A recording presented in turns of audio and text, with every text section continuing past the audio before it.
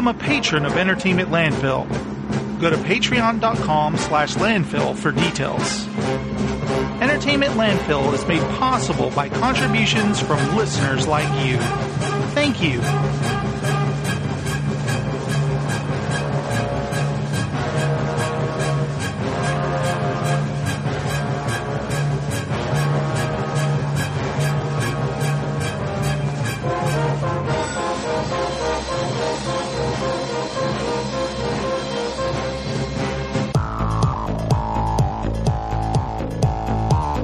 Listening to Entertainment Landfill. Film, television, pop culture. It's where you find it.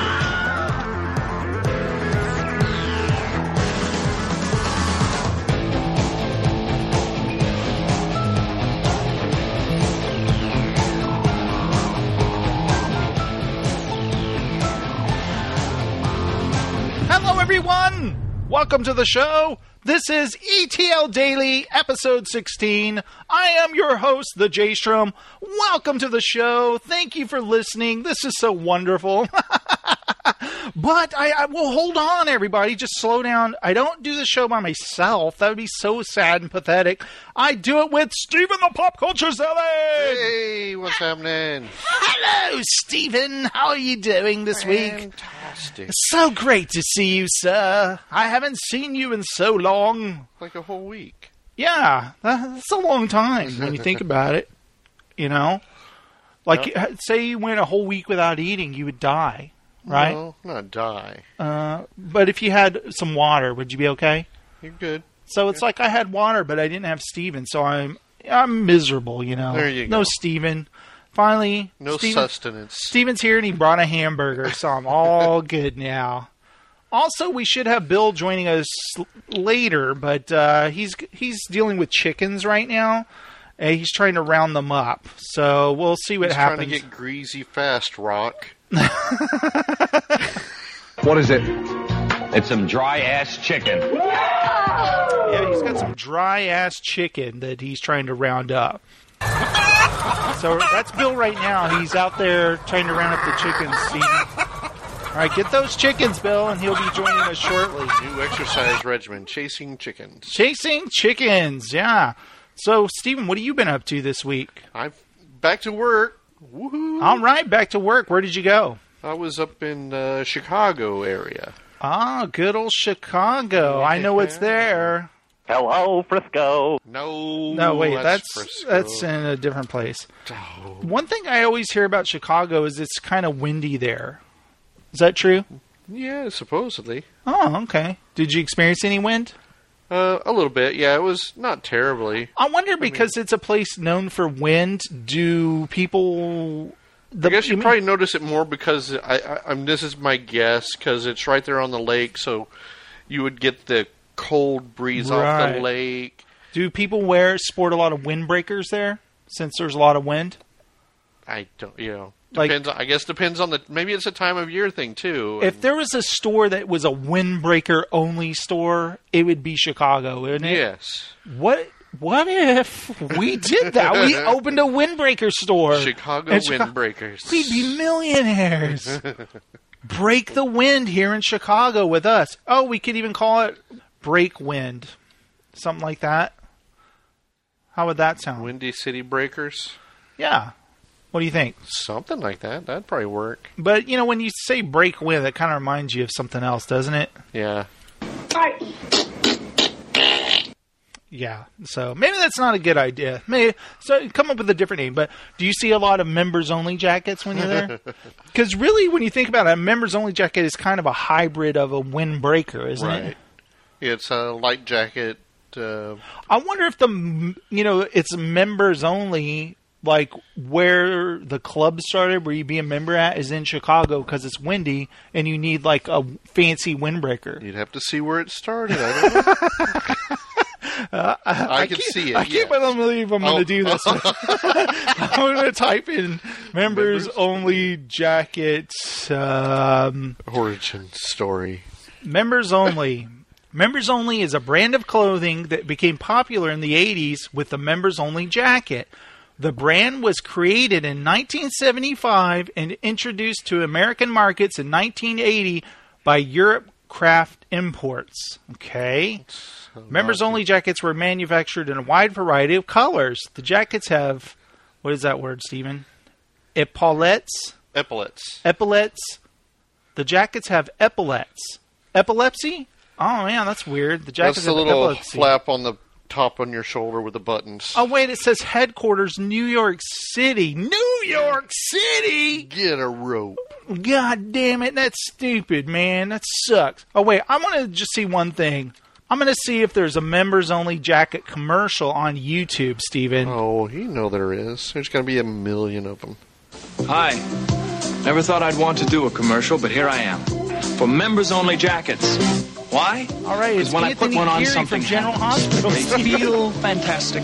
The colors are great, and all those different styles absolutely Those are terrific. fancy. They go anywhere, anytime.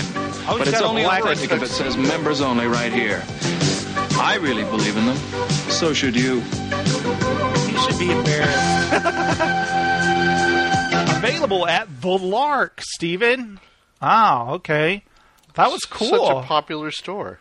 Oh, wait. I got to look at one more. A 1984 members-only commercial with the Gatlin brothers. Giddy up, papa. Hey, have you tried it? All right. It Green on, hot you're gonna dogs. like what you see. Members only. When you join the club, you're in great company. Members only. But when only the best will do. Looking good, aren't they? Members only, members only. When you put it on, something happens to you. Yeah, I wonder what happens. Wow. You get transported magically to, what's that, Central Park? Wow, that was awesome. So, members-only jackets, yeah. So, anyway, I'm going to get you a members-only jacket for your birthday, Steve. Fantastic. You're going to love it. I think you'll like it very much. So, when you Right go to next- Chicago... I can put it right there next to my jean jacket from the 80s. And I miss having a denim jacket. I need to get one. you had one, didn't you? Yeah. For years. Till Laura... So you know did what's? I. You know what happened to it? Laura... I still have one somewhere. Laura was like, you never wear this anymore. Can I have it? And I was like, well, you can borrow it. You can't have it. And she, like, bedazzled the back of it. And You can have it back. you can have it back if you want. I was like, no, that's fine. I guess I don't need it anymore. I don't need the big So, glittery unicorn. See on what the she did back. there? Very sneaky. She made it where I wouldn't want it. So, Steven, here's some big Hollywood news. World War Z is getting the movie sequel book fans hoped would never happen. That's right. There's no denying the box office draw of World War Z. The film generated over $200 million. This, despite a troubled production and a third act felt akin to a writer backed into a corner saying, disease vials are basically modern-day magic potions, right? In today's Hollywood landscape, that meant a sequel was inevitable. Yesterday, Paramount Pictures revealed their plan, World War Z 2. Hopefully just the working title. Is set to be released. Hey, I don't want your commentary, okay? Just report the news. You got it? If the date seems familiar, it's because it's already been tagged by Fox for their Fantastic Four sequel. While a box office rumble between the genre titans makes for good headlines, the more interesting... shut up. I don't care about any of your shit. So anyway, yeah. I've been waiting for this World War Z sequel. I knew there had to be one. And I called it Zequel. Did you get it? Yep, that was pretty good. Pretty good. Pretty good there, Steven. Hey, okay, here's some other... Did you know there's a Poltergeist sequel? I thought it was just a reboot. Oh, wait. Steven, did you know there's a Poltergeist reboot? Why is that funny, Steven? Did you know there was one? Well, it's not getting very good reviews. 36% rotten on Rotten Tomatoes, which means nothing. We might still like it if we see it. You can't replace Craig T. Nelson. No, you can't. You can't replace Coach. But I read Drew McWeeney's review of it. Right. And he just thought there was no, like... Wasn't really no punch to it or something? It was like it didn't feel like there was any passion. Like, oh, it was kind of like, yeah, we're making a Poltergeist reboot. Like, there was nothing. We have nothing new to offer. Here it is. And he said the one part that he thought was funny that pretty much summed it up is, in the original film, this kid has a clown doll. Right. In the sequel, there's a box of a whole bunch of clown dolls. And it's like, oh, yeah, see, the reboot, they're like, oh, look. We amped it up. Yeah, we amped it up. There's like 15 clowns. It's like one was enough, and it scared the shit out of you. One was creepier. A bunch of them. Yeah, you don't need 15. And he wondered, and no one even asked why this kid has that many creepy clown dolls. Like, when you get the kid help or something, or what parent would buy the kid all these dolls? Your Aunt Matilda got you another creepy clown doll. And he said there's a part early on in the movie where he started to get worried when they made a joke about a cemetery being there, and he goes, just as long as it wasn't an ancient Indian burial ground. And they were like, ha ha ha. And he goes, oh no. You're like, so who knows? Don't wink and make fun of the old one. It might have some genuine jump scares or something like that, but it's a wait till it comes on DirecTV thing. Yeah, maybe. Totally. Yeah. If you think about the last couple of reboots, like, you know, we always come up with that Total Recall one because it just was not. There's no point in rebooting it. No. The RoboCop one, what did it do? Came and went. I still haven't seen it. They came and went. I mean, nobody was like, oh, wow, I can't wait till another one. They just come and go. The Poltergeist one, I don't know how it'll do. Even, I never saw the Evil Dead remake, did you? I tried, and it wasn't... and that was even produced by Sam Raimi. Yeah. Like, he didn't make it, but it was kind of like... you have a female Ash. The thing that made Evil Dead so fantastic was the directing of Sam Raimi, a young Sam Raimi, and Bruce Campbell. Yeah. Without them, it's just a horror movie, and I'm not interested in watching that. You know what I mean? I mean, if you're into horror movies, and again, like I said, I tried watching it, and it was just like... I felt a little let down, I guess, if you want to say that, you know. When I was younger, I could watch horror movies and I was into them. Now, to be honest with you, they all look very similar. Well, they're trying, and I understand the first Evil Dead, they were trying to make a horror movie. They weren't trying to go for camp in the sense that they did with 2 and Army of Darkness, did they?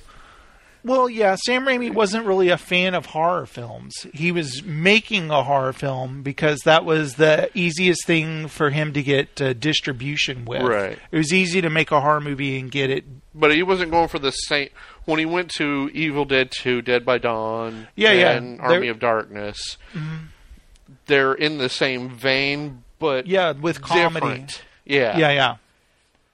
I think that's more of what Sam Raimi is a fan of the Three Stooges more than like horror films. More than Texas Chainsaw. But he's good at making them. And I'm, this reminds me, since we were talking about Evil Dead, is the Stars series that's coming up with Bruce Campbell. I'm excited about that. I hope it's good and done well and it's not done real cheapo. And kind of talking on that same vein, too, there's talk again of a Nightbreed series. Seriously? Like a reboot of it? A TV series. Oh, wow. Huh. Would they just remake the first story, I hope? I don't know. The first book, Cabal. You know what's funny is they have the director's cut on Netflix, and I started watching it, and indeed there is a lot that's different, like just in the early part of it. And I cracked up because there's a part where, the main characters are Boone and Laurie, boyfriend and girlfriend. Laurie is a singer in a band, which we never see in the theatrical cut. But in this one, we do, and it's awful. Like, she's going, Johnny be angry, Johnny get mad. And the music is terrible, and Boone's in there, he's all drugged and everything. He's walking around, and people are, like, dancing to it. I'm like, I can see why they cut this out. This is totally awful. This is completely legitimate why they cut this. It was, oh man, it was so bad. But I want to watch the rest of it. But it almost feels like, I need to watch it with you. I don't want to just watch it by myself. That's no fun. I need to watch it with somebody else who's watched Nightbreed before. Right. You know what I'm saying? So, yeah, because the only reason I know this because they're... his new book, The Scarlet Gospels, the last of the Hellraiser books, is coming out. I'm so out of touch with Clive Barker's books. I don't even know. Has he ever made a Cabal sequel? Not that I'm aware of. Because I really liked that book back when I was a freaking teenager. That's how long it was.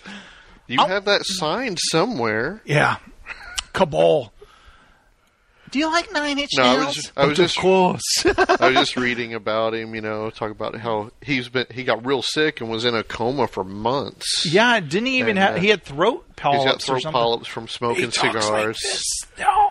Yeah. He's like, I'm Clive Barker. And it's oh my God. He's not doing... He sounds worse than that, He's not doing a book tour, but he's signing... You can go to his site and buy signed books, whatever. He's still too weak or whatever. When I was a teenager, he was like my favorite writer. I loved his stuff. I think the last thing I read by him was The Great and Secret Show, but he cranked out a lot of short stories, like Stephen King, and I would read the compilations of all those short stories. Those were always fun. Like they had The Inhuman Condition. Yeah. The Midnight Meat Train. The Midnight Meat Train. Names like that. I loved it. Something in the vein. And the Hellraiser is actually the Hellbound Heart. The Hellbound Heart, yeah. And he directed Hellraiser. And it's a low-budget movie, but I still think it's a very watchable movie, the first one. And then the Hellraiser movies got freaking ridiculous. And it's what he was, his interview was like, it really doesn't exist after the second one. Uh-huh. It's like, and if, he's blatantly told everybody, it's like, look, Pinhead, who is not... That was just a nickname a stagehand gave him. Yeah. He's really the Hell Priest. Right, yeah. But he's going to die in this last book. That's like a name they gave him, like in Fangoria. Like no one says his name Pinhead in Hellraiser, or like the Chatterer and the Butterball. Maybe in the other movies they may refer to him, but eventually. It was after the fact. Yeah. Oh, I was trying to think of Clive Barker never referred to him as Pinhead in any of the books. In the Cenobites in the first movie, there's Pinhead, the Chatterer. Is that the one that was... Yeah. And then there's Butterball, the big fat guy, and then there's the chick who I can't remember her name. I don't remember. It's so bizarre. God, I love the Cenobites. I read Weave World, and then a couple other books. Oh, here's their name, Steven. I'm sorry to interrupt you. Butterball, Pinhead, Chatterer, which we were right, the female. Boring. Wow. Her name is the female. I guess that's her nickname because they don't really have names, right? Right. But I remember in Hellbound Hellraiser 2, all the Cenobites get killed like really quickly by that doctor guy. Yeah. Do you remember that? And you're like, what the hell is going on here? The hell, man? Your suffering will be legendary. Even in hell. We'll tear your soul apart. Yikes. So have you ever wanted... Back then, I would be like, it'd be so cool, like to have on a shelf the puzzle box, wouldn't it? Just like somebody go, oh, that's cool. Don't mess with that. Put that down. I want to open it. We have such sights to show you. Online. Yeah, I figured they would. That's so funny. Steven, look what I got you. A puzzle box. What's your pleasure, sir? Yeah, I was totally into Clive Barker back in the day, so that's cool. I haven't kept up with any of his stuff, but I wouldn't mind catching up on some things. But as I said before, I really was a fan of Cabal and the Nightbreed. And then, he made the movie, very ambitious, very flawed movie that was heavily edited, you could tell. But I liked it anyway for what he was trying to do. It was basically a mess, And the best thing about it was the Danny Elfman score. Yeah. Remember that? It sounded like the Meow Mix commercial. La la la la, meow meow meow meow meow meow meow meow meow. It sounded just like it. I've got to see if anybody's ever done that on YouTube, real quick. Just for shits and giggles, I'm going to type in Nightbreed. Meow. Nightbreed or Hellraiser? No, Meow. I'm talking about Nightbreed. Okay. Oh, no. Okay, here we go. Because we were talking about Hellraiser, and all of a sudden went back to that. I was like, okay. See, I was talking about the Danny Elfman score. Yeah. This part. This is the Meow Mix part.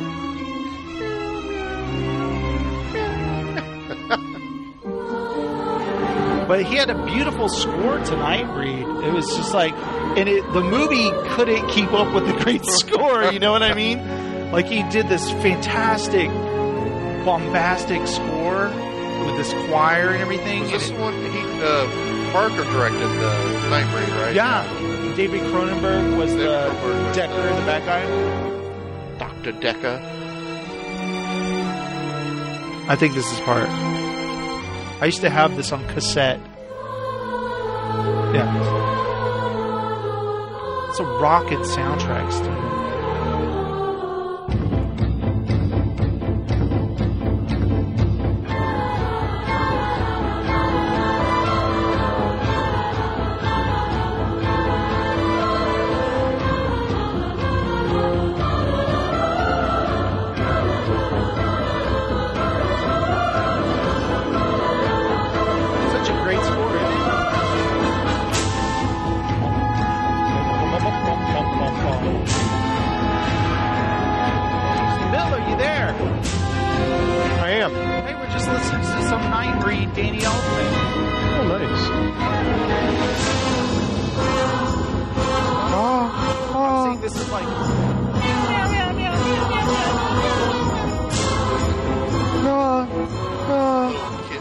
Button eyes singing. You know what? What did we see recently that Danny Elfman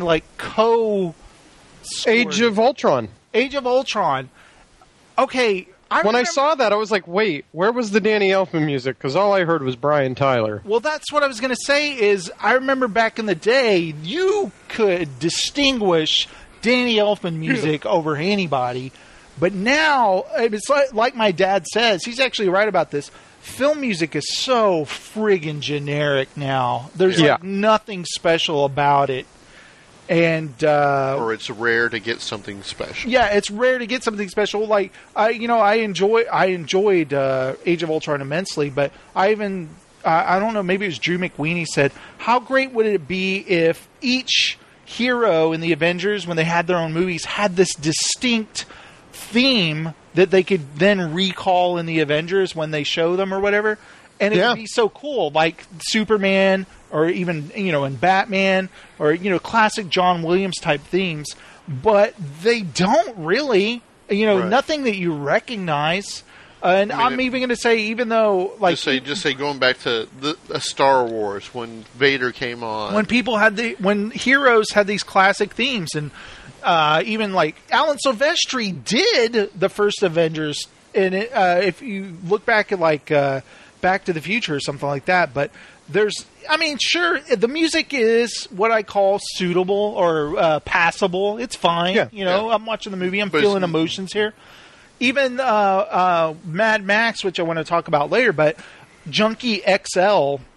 And some other guy did the music to that. And while passable, I didn't think it was anything special compared to, say, Brian May, who did the original two. And I was like, well, damn it, what happened to Brian May? I'm going to look at, died in 1980-something. I was like, oh, okay, no wonder.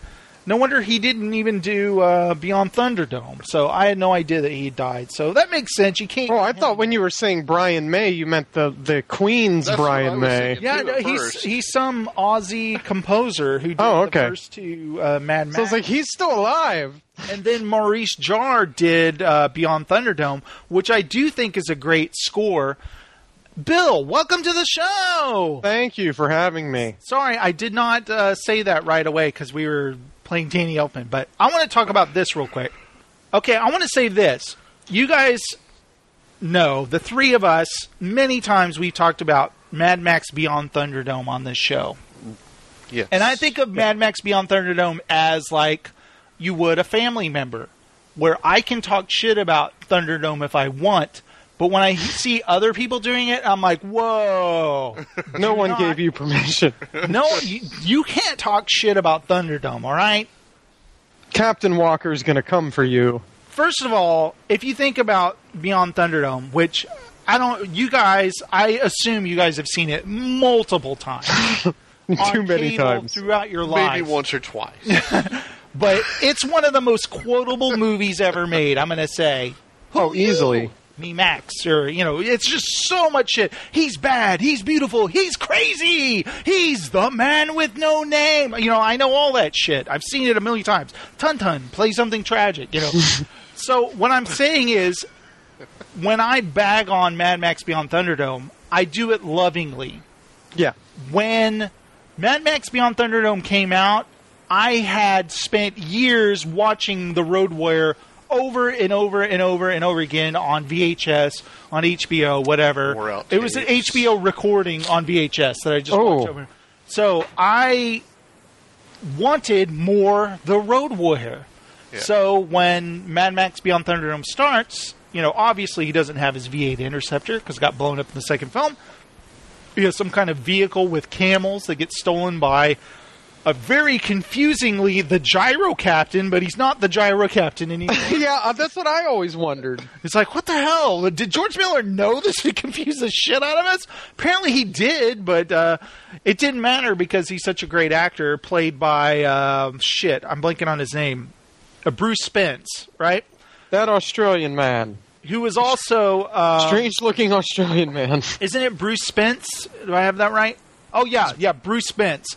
Yeah, no mistake in that face. And remember, he was like they even put him in The Matrix as like the train master, or he was like the ticket master? I don't remember what he was. Do you remember when he wants to get on the train, but Bruce Spence is there, and he's like, you can't get on, and he has to fight him or something? Yeah, he was also the dude from the Crater Land in Revenge of the Sith. Yeah, that's right. The guy in the makeup with the gill face. Yeah, he has this crazy looking teeth and stuff. For someone who loves Star Wars, the fact that I can't remember, one, what the planet was called, and two, what his name was, shows how much I care about the prequels. Well, he was on Mustafar. Was it Mustafar he was on? I thought it was that. Oh no! It was the when he went to go. Obi-Wan rode the screaming lizard. Yeah. He was, forget about that movie. He was in Dark City, which was awesome. He was Mr. Wall. Yeah, shut it down.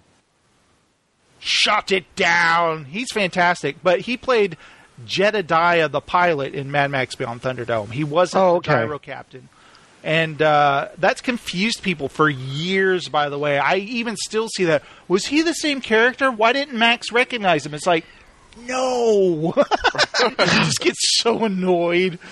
But, okay, well, let me see. Matrix Revolutions, he was Train Man.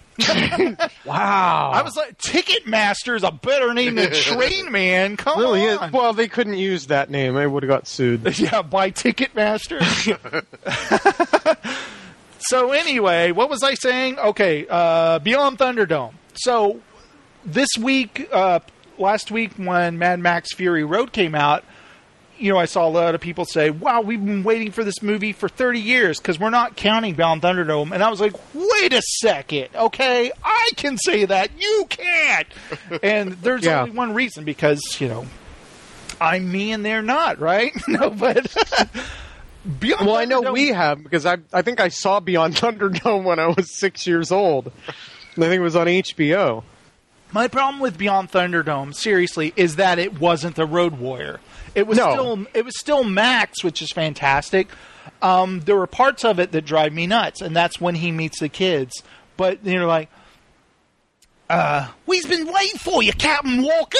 It's like, I'm like sitting there as a kid going, what the hell is going on? What just happened? What? Did I just drop acid? Yeah, and there's a part where a little of me dies inside every time I watch the movie.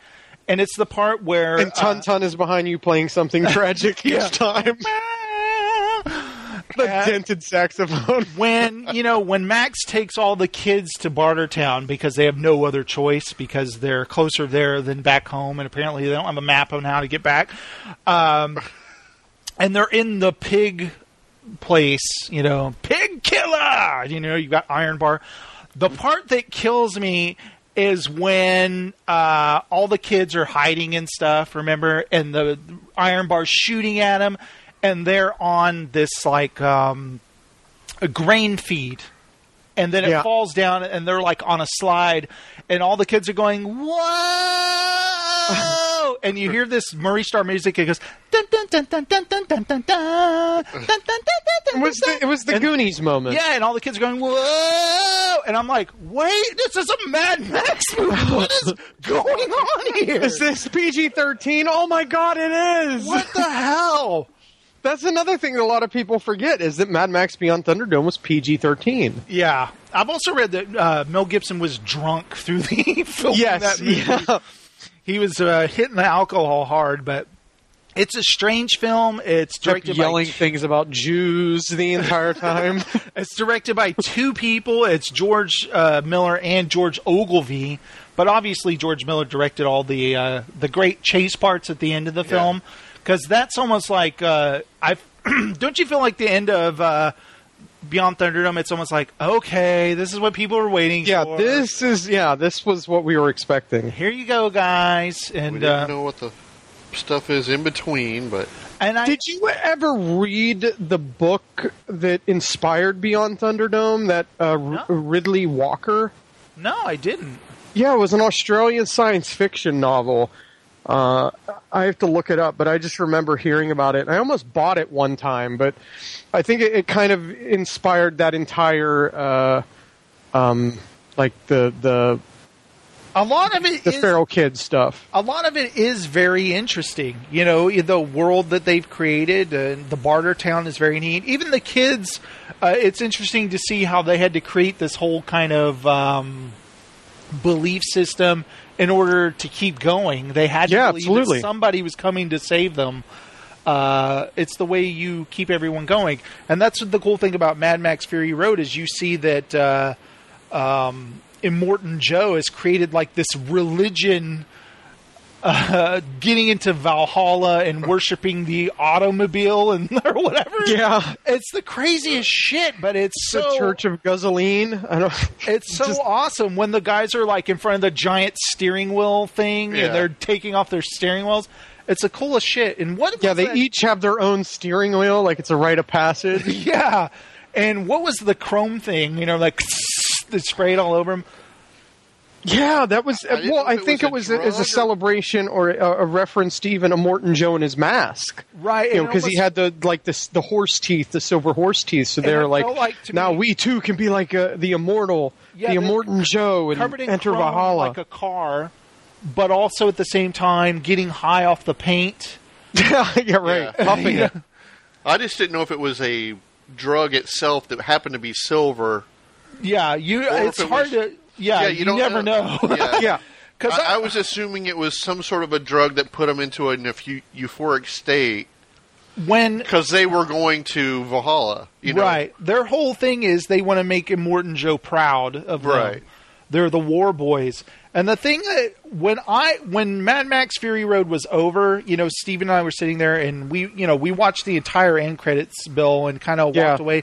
It's a kind of movie where you're just like kind of dazed afterwards, you know what I mean? Because wow. And, we're sitting there. We watched the entire credits. I looked at Natalie and I said, "Let's do that again." It was the ride. It was incredible. And I'm so pissed I haven't seen it again yet. Yeah, same here. Because I know it's not going to be in the XD theater anymore after. No, I didn't. I don't know what opens this weekend, but I'm sure it's going to get the boot. There's Tomorrowland, which isn't. By the way, and Poltergeist. I don't know. I don't see anything making a dime. There might be. I don't know if Tomorrowland has an XD or a IMAX deal. Maybe Mad Max will still be in the IMAX. Just out of curiosity, I'm going to see what's in the XD theater this week. It's Tomorrowland. Yep, Tomorrowland. Yeah, same here. It's Tomorrowland, Captain Walker.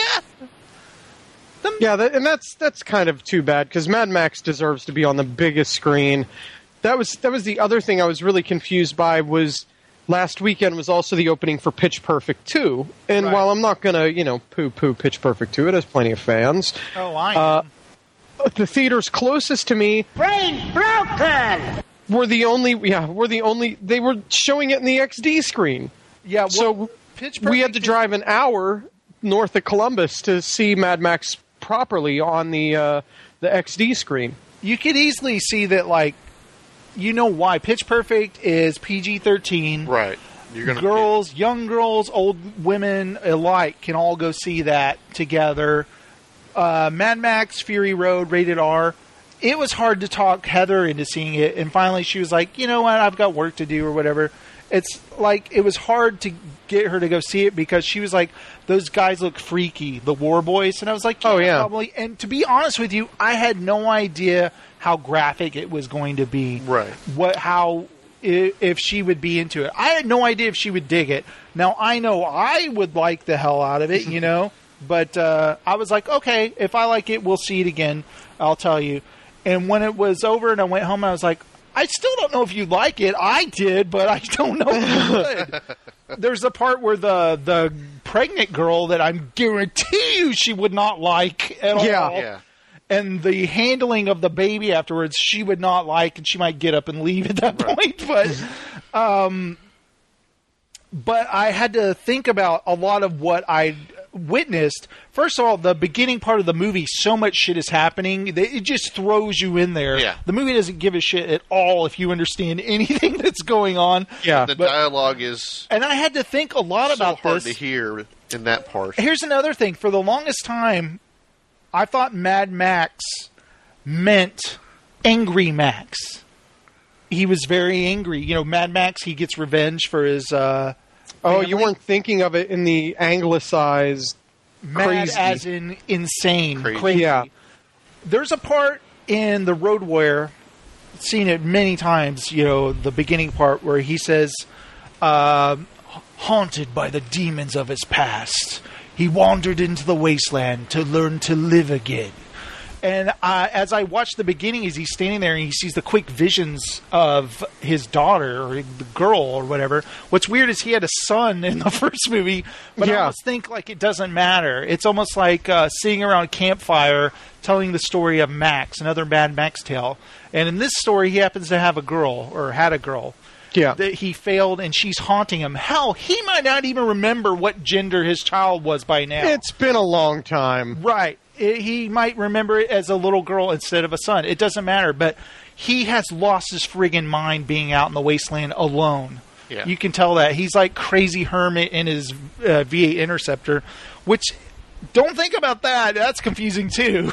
'Cause he Yeah, has that that's back true. in- Because we're sitting there before the movie, and then after the movie, and I'm talking to Natalie, going, I think it took place before Beyond Thunderdome, or maybe after the movie. I was like, maybe it took place between the first one and the second one. I couldn't figure it out. I was lost. George Miller just said it's a different tale. Yeah, It's a different tale. I think that's why the I was easiest way to looking put at it. Yeah. It was There was a It's- Road Warrior, and then there was this one. It doesn't matter where it fits in the chronology, but and Max it's is just a the different story. character tale. You're not really, focusing on it being Mel Gibson, Max. Yeah, you yeah. know, it's And it's just kind of using that universe because Yeah. it's really not it's not Mad Max's film. It's, Right. It's the story of the wives Well, and really, Imperator if you- Furiosa. If you look at the Road Warrior, he's just there. It's the people in the compound and the people trying to get in, kill them, and take all their gas. And Max wanders into the story. He's Yeah. like the man with no name, as they say in Thunderdome. yeah. And he's didn't the- he say I was just here for the gas? Yeah, I'm just here for the gasoline. And he sees people who have a problem, and he's like, "You want to get out of here? Talk to me." He gives them the gas. He gets the truck. He comes back, and they expect, "Hey, you're okay. You're a good guy. You can drive the rig." And he's like, "No, I'm out of here. I was just here for the gas, and I'm taking off." And they're all kind of like dazed, like, "What? He's not going to help us?" And then he takes off, nearly gets killed, loses everything, and then he comes back and he's like, "Okay, I'll drive." And That is very, very similar to this one also. yeah, Max is all in it for himself. He groups up with people again, kind of turns back into a human, and then leaves bettering them and himself for a while, then I guess he's going to wander out in the wasteland again and then lose himself again. Yeah, each mission kind of pulls him back to a semblance of sanity. Yeah, wondering if it's about the loss again, Exactly, yeah. Sometimes it's about the loss again. He's got too much time on his hands to be alone to think about. You get that also that But he doesn't want to get too involved in people's lives. And that's another thing. He failed his family. He couldn't protect them. And now he's protecting these people. Right. And by the way, I watched... And in a way... I'm sorry, I just cut you off. Oh, no. I was just going to say, I rewatched The Road Warrior before I went to see Fury Road. And I cannot explain how, these movies are batshit insane. The way that people act. Even the thought of the feral kid is this... And I love that little shit. Whenever I watch it, I'm thinking they never had time to teach him shit because they're living in terror, right? Right. Yeah. That kid grew up with just shit happening around him. They have no time to even teach him how to talk. So he's like, ha, ha, ha, ha. And I still love. But he's learned how to use a razor tipped boomerang. Who got him that? It's like, here, go play with this kid. He just found it. He becomes very adept at killing people with a He's boomerang. really good at chopping fingertips off and hitting androgynous people in the head with it. And I love that, when the part where Max is like, go on, get out of here, psst, scat, or whatever the kid goes. So he's like an animal, but just treating him like dog. I absolutely love that scene in The Road Warrior when Max, all this shit's going on, he's fighting all these guys, and he looks down, and the kid is just standing there, and he has to pick him up and put him in the cabins. That little boy is right here during all this crazy shit. I love it. And whenever he shoots somebody with a shotgun, he's like, he's like, he loves it. This is fantastic. Because my favorite part in the entire movie, The Road Warrior, is it's a very horrible part after they kill the mechanic guy who is paraplegic. Yeah. They pull him down and they pull the girl, and you just see him. They die horribly, right? Max pops out of the cab and he just goes boom and shoots the driver in the windshield with a shotgun. You see the buckshot holes and the blood splatter. Dude, I freaking love that scene. It's a great scene. And remember what that triggers is that car wrecks and then the biker crashes into it and then spins through the air like, wah! That's so awesome. So freaking awesome. So anyway, cut to Mad Max Fury Road, Bill. Do you remember your thought? I didn't mean to just take over. Oh, I was just saying how you said he's going through this desert, making up for not being able to protect his family. But in this one, there's moments where the ghosts of his family protect him. Right. And I thought that was really awesome. A particular scene where he almost gets a freaking bolt in the head, and the ghost of his child shows up, and he kind of puts his hand up to, in surprise, and the bolt goes in through his hand and then lodges itself into his head. And I was just like, whoa, that was a really cool touch. Yeah, it was. He does the protective and it goes right through his hand. And that kind of reminded me of in The Road Warrior 2. He gets shot in the leg at one point with an arrow and he just looks down at it. He doesn't doesn't register. He doesn't. He's too busy to go or anything like that. He just kind of looks down at it. And I liked how he left the bolt in his hand until he got back into the car. And then he was like, pulls it out, throws it out. And Tom Hardy, I got to hand it to him. At one thing is he's got huge shoes to fill for Mel Gibson. God, yes. And when Mel Gibson inhabited that role, and Tom Hardy's obviously he's the new Max. I don't know what to say about it. It felt like a Mad Max film, but I have nothing negative to say about him, but he didn't register to me like Mel Gibson did. Do you know what I mean? No, because Mel Gibson is damaged. Every one of those films, you can see in his eyes that he's a damaged individual, and he carries that over to the Mad Max character. Probably needed more backstory on this. I think, I think as the movie went on and he became, it's almost like he's not Max in the beginning because he's so nuts. Yeah. And he's Yeah. going through this crazy shit, and he becomes Max throughout the film. And then at the very end, when he looks at Furiosa and they kind of nod, he's Mad Max again. He's Max. Yeah. He's back to himself. You know what I mean? Yeah. But it took him a while to get there. The whole hanging upside down. I didn't understand any of that. I was like, what the hell? And then eventually I was like, blood bag. Oh, he's like a blood bag for them. And then I understood.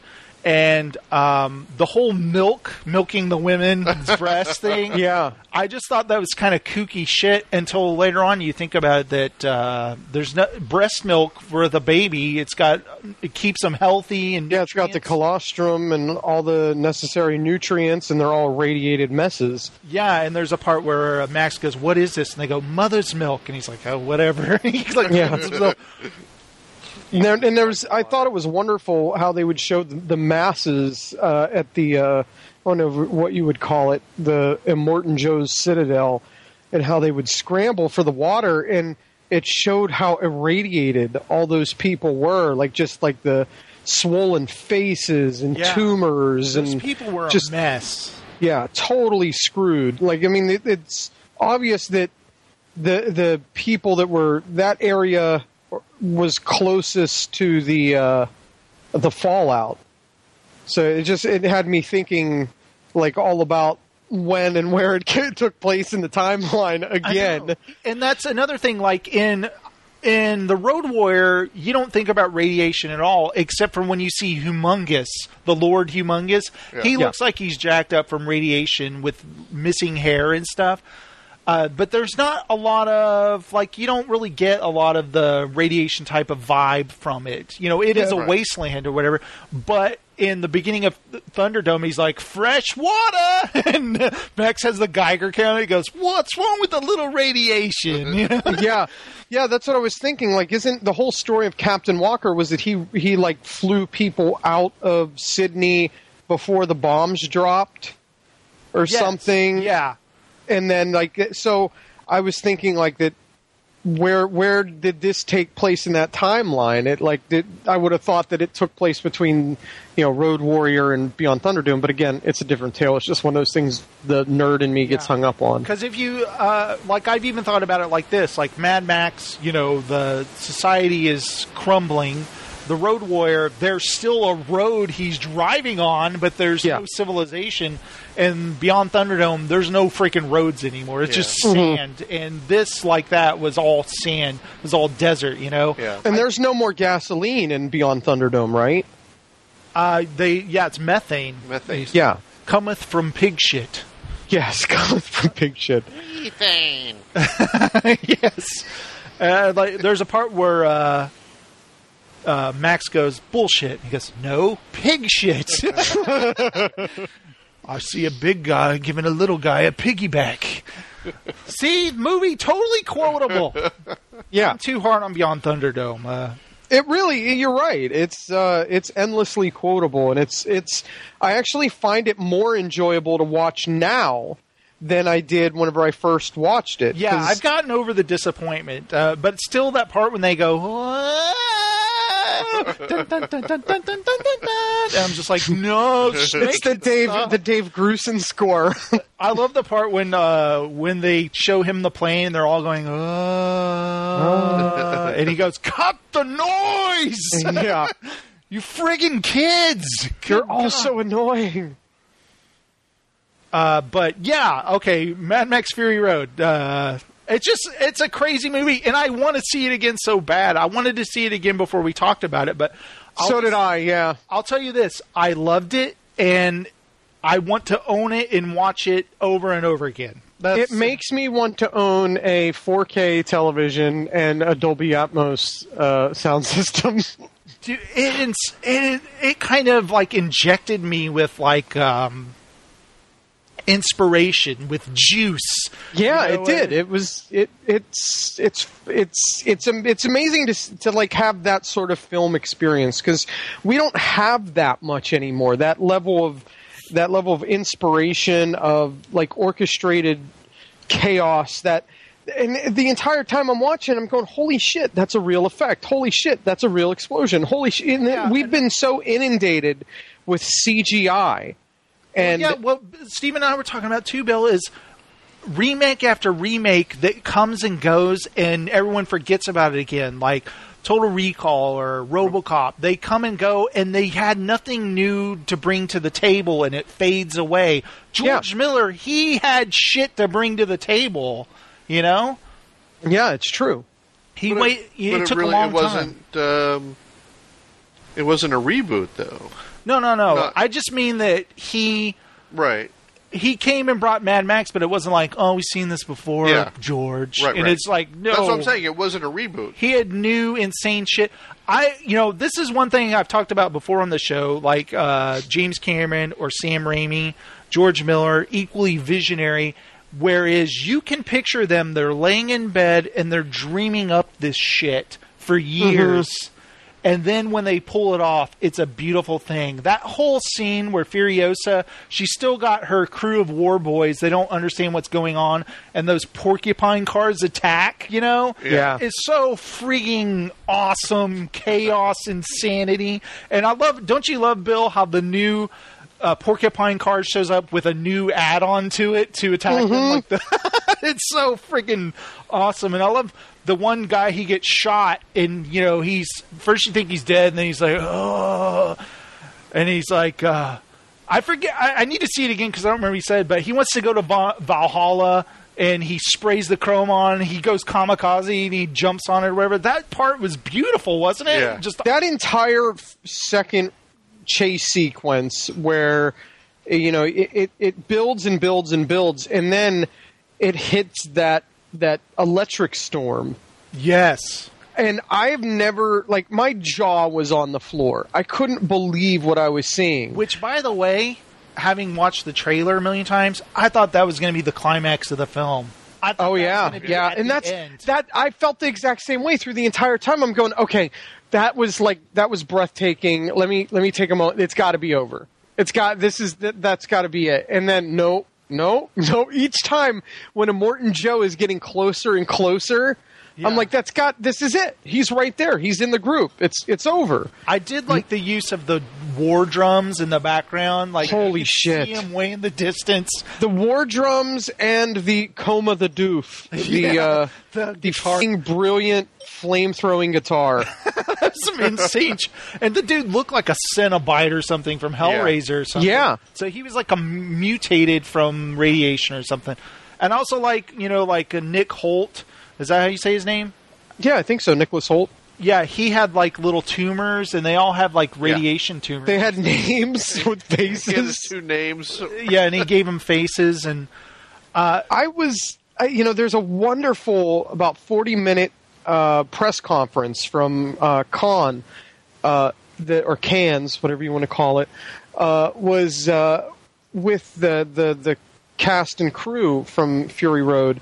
And George Miller was telling this wonderful story about how, he had the idea for Coma the Doof and he, set it up so that how it would look. And then whenever they were finally done with it, he was like, okay, now plug it in.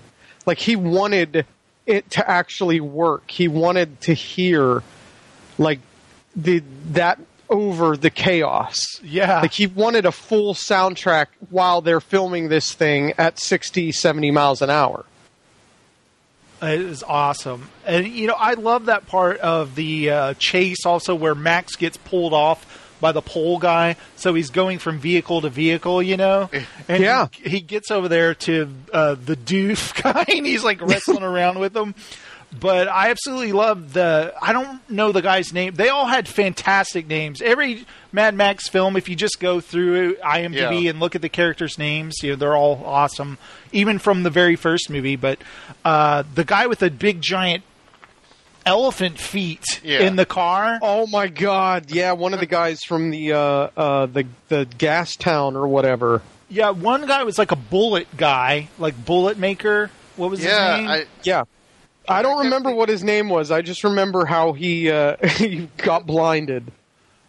The one I thought was that bullet guy. And now you tell me if you saw the same thing, Bill, because I was asking Jason, I said, Did he replace his teeth with bullets? Because it looked like he pulled it out. Okay. Yes.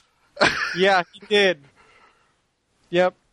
And the other little touch I noticed with the elephantitis foot guy was him rubbing his pierced nipples. It was like every shot that you could see him from the chest down, he was rubbing his nipples. Okay, there was a guy named the Bullet Farmer. That's what it was. My favorite name in there is Rictus Erectus, the big muscle brother guy. Rictus Erectus. And then the other brother was the one that was back at home that was like a little person. He was like Eric the Midget from the Howard Stern show. Yeah, Eric the actor, Bill. Oh, I'm sorry, Eric the actor. Eric the angry. Oh, may he rest in peace. That would have been a perfect role for him in that. Yeah, I know. He would have fit right in. I actually thought of him, too, when I saw that guy. I was like, oh, man, he totally missed his chance. But I love that part where Max is in the guy with the big feet, and he uses him as a shield. Yes. And one thing that you know from, they talk about it in the first movie, and the Gyro Captain says it in the second movie, and they talk about it in the third movie too, is that Max, his main talent is that he's got super quick reflexes. He's just really fast on the draw and his movements and everything. But they don't have to mention it in every movie. But I'm such a Mad Max, I guess you could call it Mad Max geek or fan or whatever, that I paid attention to that. Like, he's got to be quick, you know what I mean? And he is. I mean, he did block an arrow from going into his skull, didn't he? Yeah, he's quick, and he has typo-negative blood, so he can donate to anyone and save them, and it's supercharged. Crazy blood. Yeah, he's got Road Warrior blood. Yeah, that part was just insane. I was like, he's got Max on the front of the car with the bloodline going into him driving. That was hilarious. Like, wouldn't you want him in the back of the car protecting the blood bag? You know, it was just insanity. And you know why they did it? Because in the Road Warrior, they strap him to the front or whatever. Yeah. But I love when Nux is his name. He starts flooding the car with fuel, and he's going to kill himself. He's going to make a fireball and just crash into him. And Max is like, "What the hell is he doing?" Yeah. He's like trying to grab him. And he does. I love that. There's so many great movements in the movie. I wish I could have seen it again before we talked about it, but hopefully next week. It's expensive, man. Yeah. And I thought Furiosa was a fantastic character. I thought Charlize Theron was great.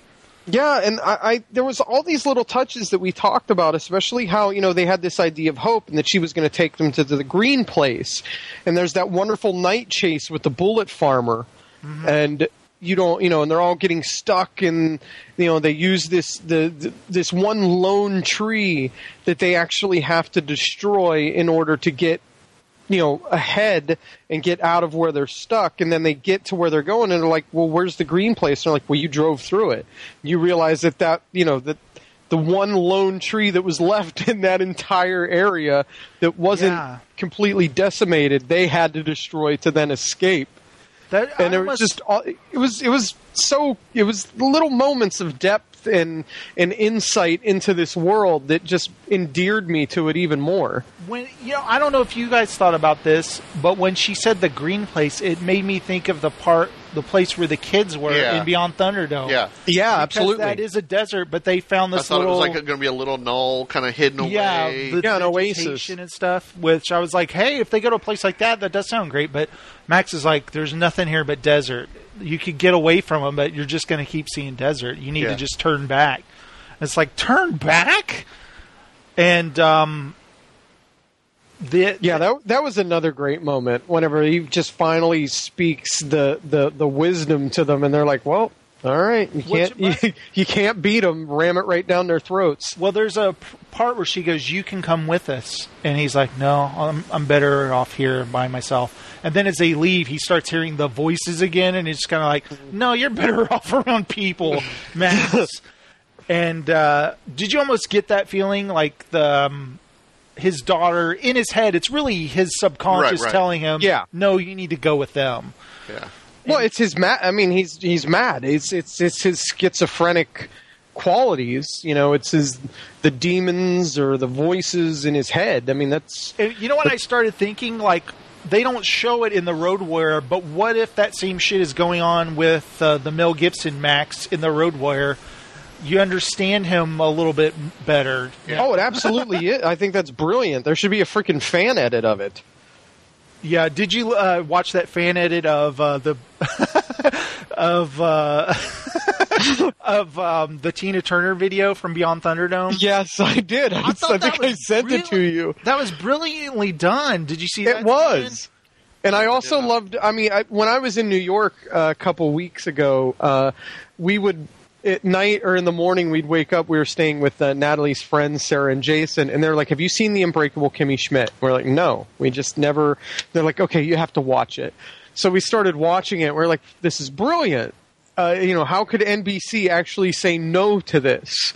Yeah. And I loved the theme song. Mm-hmm. And somebody, you know, it was the remix the news or auto-tune the news thing, and somebody took that and the theme to that and did it to the to Fury Road. What was it? The Unbreakable Imperator Furiosa. Yeah, the Unbreakable Furiosa, and it's like, you know, the song he's saying, "Unbreakable, they're alive, damn it!" And it's Miracle. What's funny is, like, Heather and I binge watched that when it first came on Netflix, and we loved it. And we haven't watched it since that first week or whatever, but still, we'll suddenly just burst into the theme song just out of nowhere. Yeah, it's we're singing it. We still sing it to this day, and we only just saw it maybe a week or two ago because it's brilliant. I don't know the fact that they took that element of, you know, internet meme and turned it into something that good is it's just so cool. You can tell when a movie is people love it is you start seeing videos right away of people, like, they took Mad Max Fury Road and did We Don't Need Another Hero. The guy edited it to look like the 80s video on MTV, pillar boxed with all of the footage of it's just, and almost, you know, the part where she goes in Thunderdome. I wish they could have dubbed it Fury Road or something like that. Would have been awesome, but it worked. And you know, it's like you said, it inspires people. It injects them with that creative juice because you're experiencing something that was obviously inspired. Yeah, and I thought it was brilliant that he got the friggin' toe cutter from Mad Max to be the bad guy in this one. Oh, and that guy, how has that guy not gotten more work? Even just watching that little video they did for Alamo Drafthouse, where he's like, turn your phone off and shut your face. Yeah. I was just awesome. Like, oh my God, this is the guy's freaking magical. I want to see Bruce Spence back. I want to see people from the other films like Papagallo, if that guy's still alive. I don't even know if these actors are alive. Get Vernon Wells, man. Is he still alive? Oh, I know. I hope Peel him off the front of that truck. We need Wes that he ended up on in Road Warrior. You can run, but you can't hide.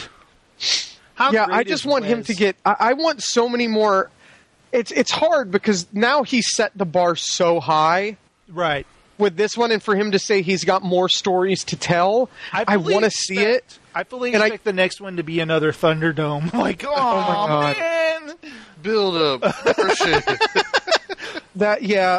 Or you know, Babe, Pig in the City, Pig in the Thunderdome. Friggin' talking animals with Max. Cause he's talking, oh my God, Mad Max goes so mad that he now has talking animals. Ferdinand the Duck shows up. Doolittle. He needs to have a mutant two-headed dog that talks and that has two different voices for each head or something. Oh my God. Good and bad angel. And you know what? George Miller could pull it off. He totally could pull it off. There was the two-headed lizard at the beginning, you know. I love that he just eats it raw, you know, guzzles it down. And the freaking effects on that, the crunchiness had me cringing. I know, and so... I love the little tail sticking out, wiggling still. Yeah. It's painful every time you watch The Road Warrior and see his V8 Interceptor be destroyed, but then we had to see it destroyed twice in this movie, because they rebuild it. That's my car! Yeah, I love he's like, that's my car! And it's funny because it's kind of geeky of me, but I want him to say, that's my vehicle, like he did Beyond Thunderdome when Master Blaster had it. But yeah, and then his car gets blown up again. And I love that guy's face. He had like a Joker smile with like staples in the corners. Yeah. Crazy looking MF, man. He would self-mutilate to bring glory to Immortan Joe. Yeah, those guys had been more than a little brainwashed, hadn't they? Yeah. Well, and it was I loved the ending, whenever you've got all these little war boys, War lads. war lads, War younglings. war younglings, yeah.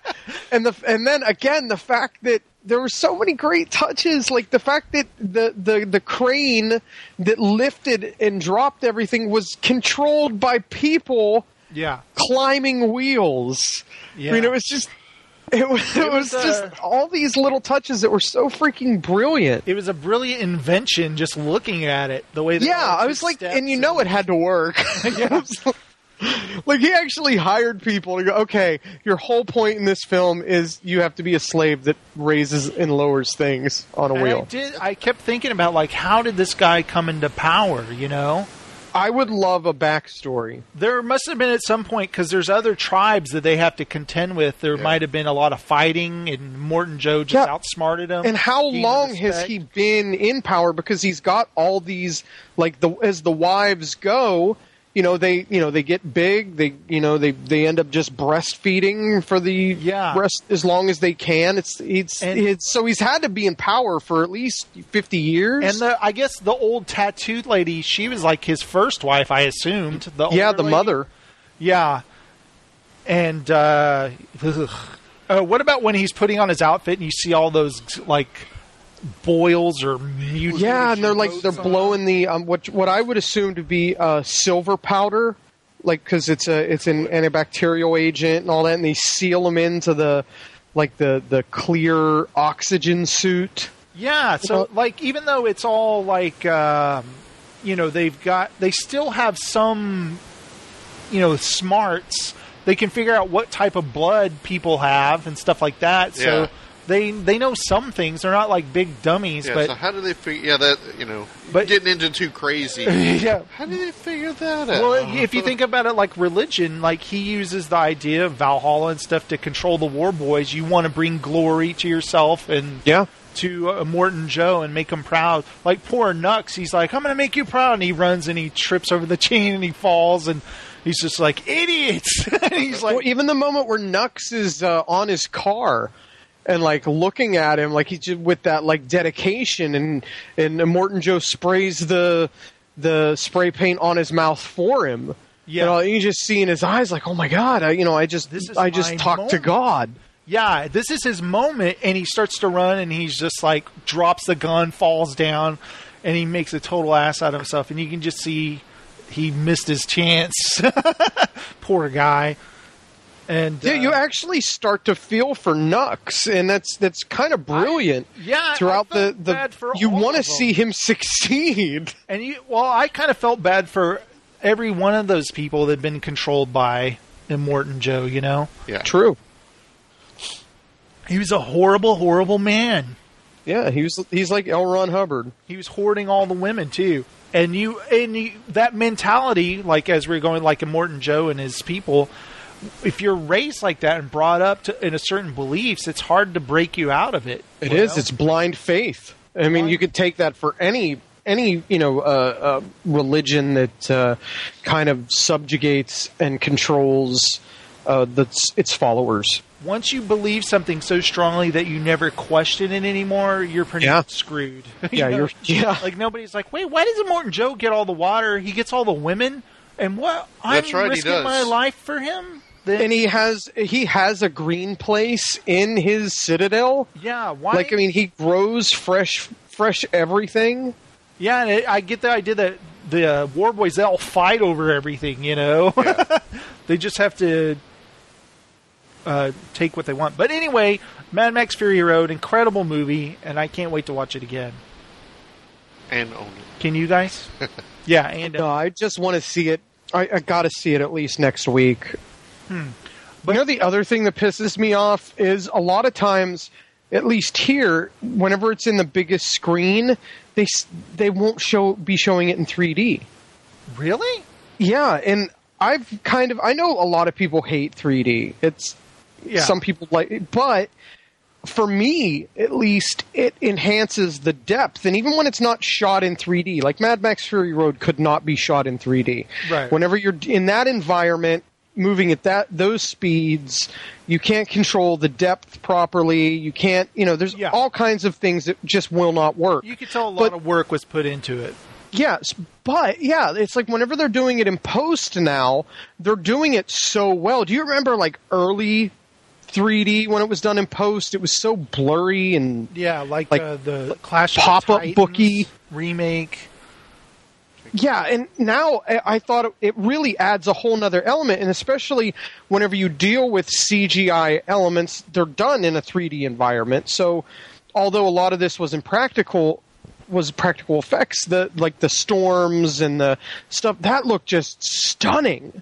Like anything done in that environment was amazing. Yeah, I'd even read that George Miller, he wanted it to look right, and he worked on it for a long time. By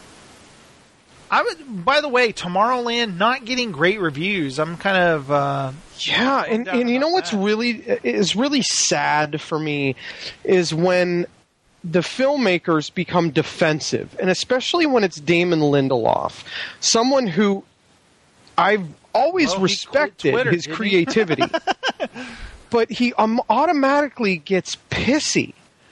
And he makes a comment about how, the fanboys just are too cynical to enjoy it.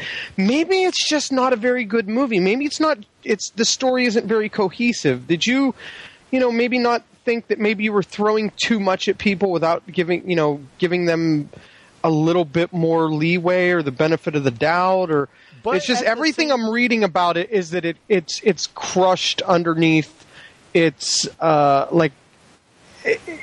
its ideals. Right, but at the same time, I won't write it off because... Oh, I'm going to go see it. Well, yeah, there might be something in there I like. We've watched many films that have gotten rotten reviews, or... Sure. At least 50% rotten, as it's at 49%. Remember, we loved Oblivion, which was like 52% rotten or something. And I freaking love that movie. You never know. I might like Tomorrowland for what it's trying to do. It doesn't quite succeed or whatever. The ideas may be interesting. Yeah. Brad Bird, I certainly like him and I admire his filmmaking. So it's like the kind of thing where I look at it and read the reviews and I'm like, I don't know. I mean, I've even, Drew McWeeny, who didn't like it, he says the good things about it, Yeah. It's a gorgeous film to look at, but it's just got whatever. Missing something for him. Yeah.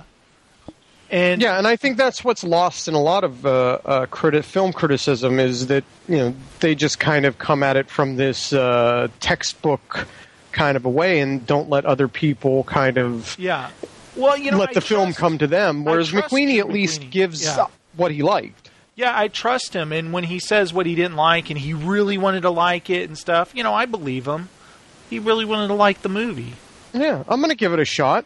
It's not like I wouldn't expect good reviews from something like Paul Blart Mall Cop. I mean, I know it looks fantastic based on the trailers. It at least looks fantastic, Yeah, it does. It does. And I mean, the trailers, they look a little,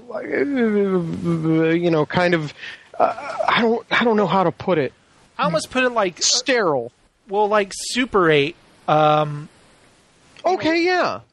Where J.J. Abrams wants to be secretive, which I understand, but maybe the film would have done better if everyone knew what the hell the movie was about. You know what I mean? And stop being secretive and just let us know what it's about. Like, I know Tomorrowland is about a place, this hidden away place called Tomorrowland. The girl touches a pin and she's there. And George Clooney's in it. But other than that, I don't know a lot about it. Right. But like Super 8, we didn't know a lot about that. It was secretive, which I can understand, the mystery box and all that. But at the same time, maybe if you want people in the theater to see it, you got to tell them a little bit more what it's about. You know what I'm saying? Yeah. Cloverfield, that was different.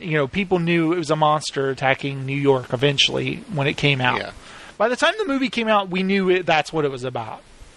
when the first teaser trailer, we You didn't know just shit. didn't know where the monster came from. Everyone thought it was a Voltron lion or something. Remember that? Oh, that's right. Yeah. People are morons. What I want to know is how the hell the Poltergeist remake came about. Dude, you 'Cause can't tell me that's going to make a dime because I didn't even know it was coming out until this week. I had no idea. I just saw it. I just saw it listed. I was looking to see what theaters Mad Max is playing in, and I see Poltergeist, and then I see Sam Rockwell, and then I go, what the F? What is Sam Rockwell Yeah, doing in it? I had to watch the trailer for it twice on TV. I was like, By the way, the That's best Sam thing about Rockwell. Poltergeist, the Jerry Goldsmith score is awesome. True. It's incredible. And I like that Steven Spielberg gets a writing credit on this piece of shit. It's from the original script, I think. What's funny is my dad took us, Laura, Vanessa, and I, to see Poltergeist in the theater when it came out. How do you think we reacted to that film? Scared shitless. That's like my dad showing me that made-for-TV movie about the nuclear holocaust when I was 5. I can't imagine taking Emma, who was probably the same age. I don't know. I was 10 or 11 whenever. When did Poltergeist come out? I can't imagine going, Emma, I want to show you a movie called Poltergeist. I don't know what it is, but my dad he didn't give a shit. Yeah, our parents, you know what? I think there's something about the baby boomer generation of parents Like, it's just that a they just movie. really have no idea what they were doing. I remember when I would say I was scared, my dad would go, it's just a person in makeup. It's like, oh, yeah, that Yeah, that helps. Thanks, Dad. There's Thanks. people on I a think set. the only one that I wanted to see, and it was rated R, and I was underage, was Jaws. Mm-hmm. I said Poltergeist. I was older when it came out. I didn't get scared through it. I just got grossed out at one scene, and I've told you over and over. And This is the meat scene. the meat scene Yeah. where it crawls Yeah. across the counter and starts turning into maggots, and it just There, every time it comes on, I have to turn my head. I can't watch. That's just gross. Let's talk about the Spielberg, the Amblin movies or whatever. Movies that had sequels that got progressively horrible. Jaws. That's Poltergeist. an entire show, man. Yeah. And we were talking about Hellraiser earlier. It's like, wow, how many horrible sequels did they make to that? Well, and then whenever you start hearing that Clive Barker wants to revitalize that, I was just like, oh. Yeah, that's what Steven was just talking about. But he wants to make it into a show, a TV show? Just Nightbreed. Oh, Nightbreed, not Hellraiser. Okay, yeah. That I wouldn't mind.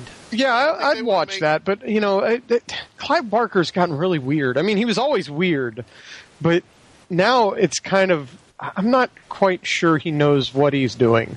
Because I think he wants to do the last Hellraiser movie. Hey, did you guys hear this? George Romero's Empire of the Dead set for TV series. Oh. Yeah. Too little, too late.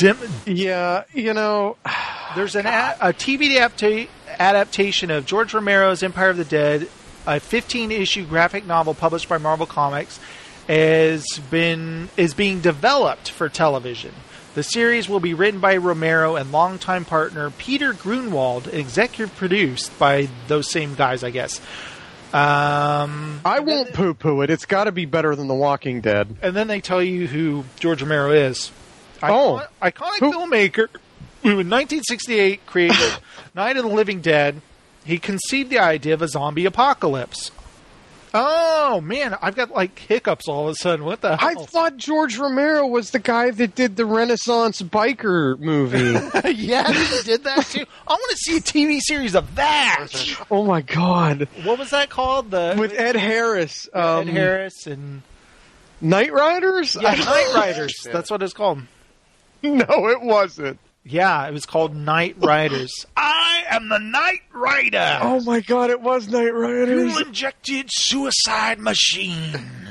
Oh. How great is that in the first Mad Max when Max, he plays chicken with him and the Knight Rider loses and he's like, it's all gone. Everything I had. Yeah. He's like, he starts Wait, crying. I thought you were a fuel-injected suicide machine. Why are you now depressed? Max psyched him out and he just had no confidence anymore. And by the way, it happens really quickly. But did you guys notice the bulging eyes in one part? Wasn't it one of Max's visions of the bulging eyes coming out? It is. Because in the first Mad Max and in the Road Warrior, there's a part where the toe cutter, he pulls off his goggles and his eyes go, Before he gets slammed into the truck, driven by a guy who had no idea he was actually going to be hitting a motorcycle. Yeah. And it's so funny when you see the making of that they put a big thing, like a plate on the front of the truck. And it's painted? It's painted to look like a truck on the front. And once you notice it, you can never unsee it again. The painted headlights. And yeah. And, but... in the Road Warrior, Max opens the truck and a body falls out with eyes bulging out. But in Mad Max Fury Road, is it in one of his visions, one of his little nightmare visions? He sees bulging eyes? Yeah, I gotta see that again. I need to have dialogue. What does Immortan Joe say about water? Like you can't have too much of it because then when it's gone or something, it'll drive you mad or something. Yeah. He's basically. I love how he's trying to talk the masses down. Like, oh, you can't have too much of it. Yeah. Did you guys see this? That Michael B. Jordan wrote an article for Entertainment Weekly on being Johnny Storm? No. It's very interesting. I read it, but I honestly, I think it's back when they first announced he was going to be the Human Torch, and people online, like basically, I read it. He says that everyone says whatever you do, don't read Twitter or whatever. Once you're casting, that's just the way people are, And what I want to know is what's going on with Josh Trank, quite frankly. Yeah, because I'm hearing nothing but awful things. I know. But Michael B. Jordan said that he went online and looked, and people's main problem was that it said a black guy. I don't like it. They must be doing it because Obama's president. It's not true to the comic. Or, what are they doing? They're ruining it. He said, it used to bother me, but it doesn't anymore. I can see everybody's perspective, and I know I can't ask the audience to forget 50 years of comic books. But the world is a little more diverse in 2015 than when the Fantastic Four comic first came out in 1961.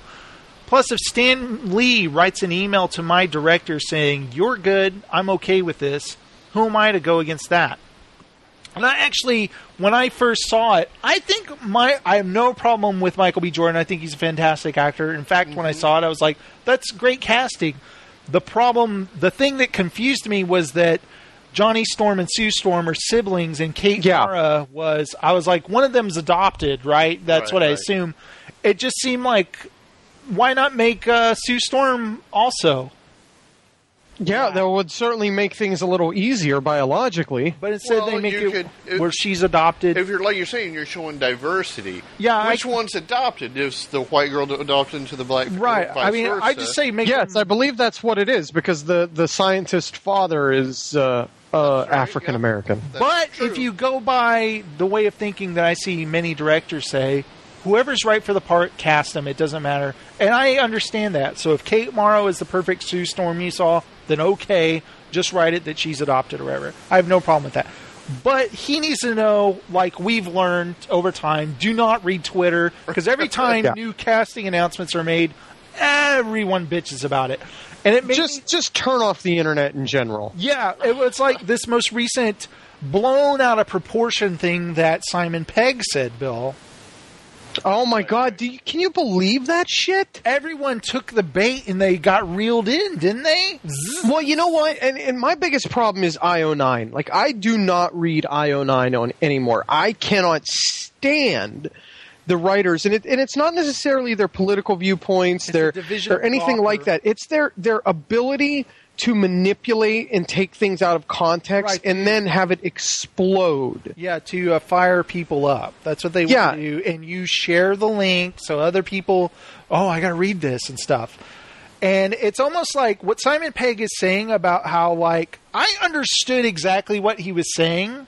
When you read actually what he said, he's not being a dick. I understand what he says about when you read about something like the Fantastic Four, people getting riled up about that. And I didn't even know a lot of people were, but I wasn't Michael B. Jordan. He was paying attention to it, obviously, but it does take away you paying attention to real world things. And I started thinking this crazy thought that all these comic book movies, it's a conspiracy. They're making all these comic book movies to keep us all focused on all this mundane casting screenshots. And I saw someone tweet, like, is there a live feed on the set of Suicide Squad? How is all this shit leaking out there?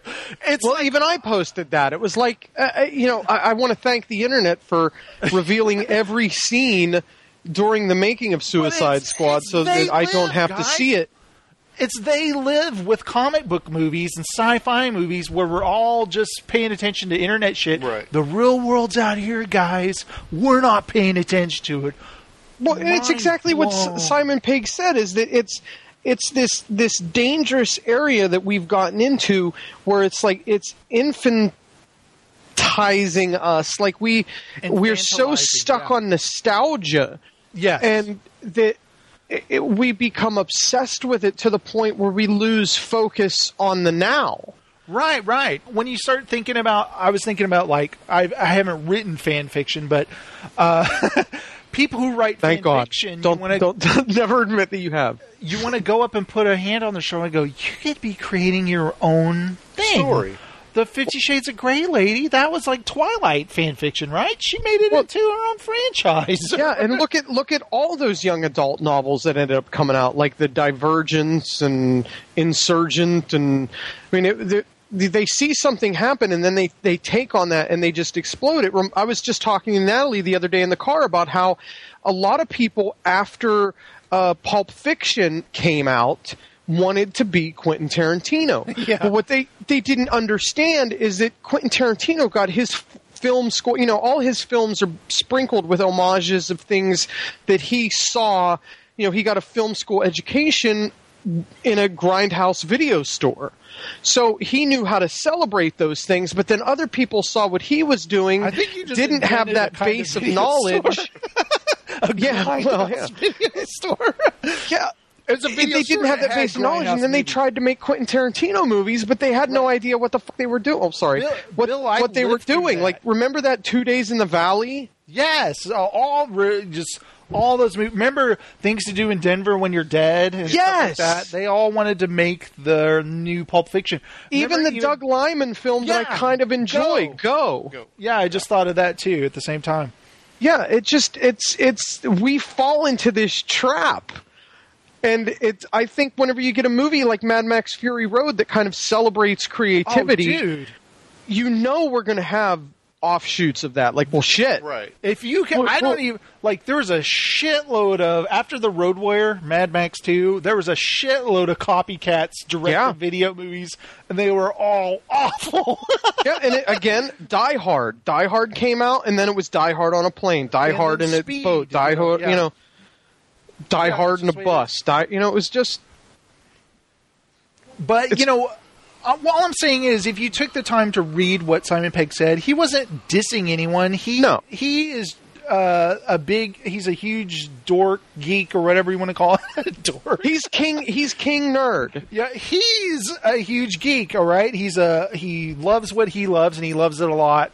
He's just saying that it comes to a point where it's like, maybe we sometimes lose perspective here. And it's like, what? How dare you say that? I don't lose. He's speaking in a generalized tone. He's talking about them, not you. Yeah. Don't take offense. It's fake rage. Yeah, it's like everybody just wants to be upset by something. Let's just all go rubble. The only thing I'm upset about Fantastic Four is the Thing doesn't look good, and he doesn't have a brow. Well, you know what? Even just seeing the trailer for it again, I kind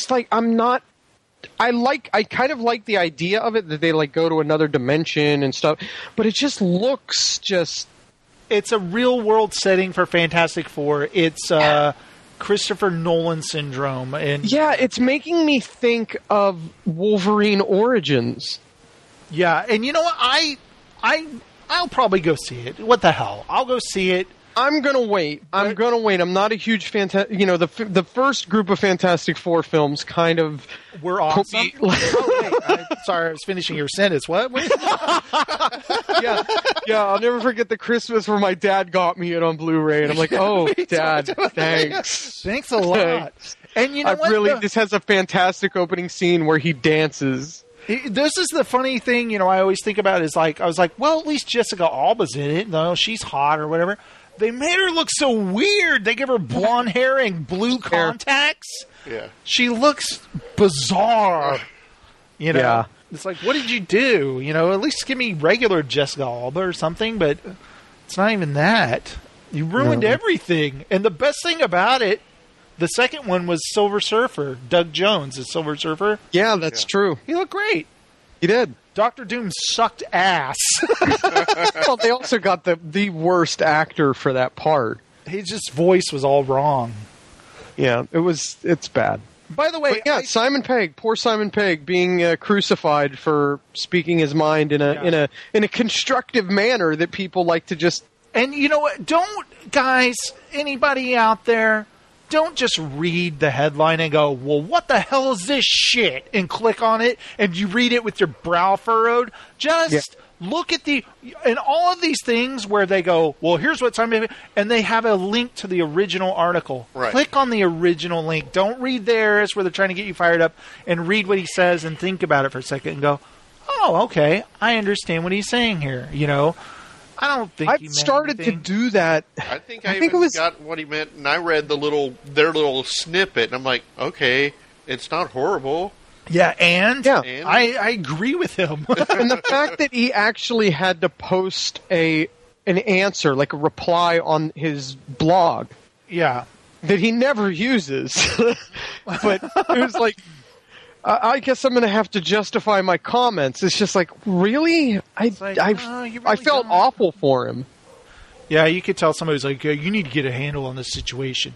I read this news, and it's not like the kind of thing, you know, when there's casting news or whatever. Heroes Reborn, Greg Grunberg returning.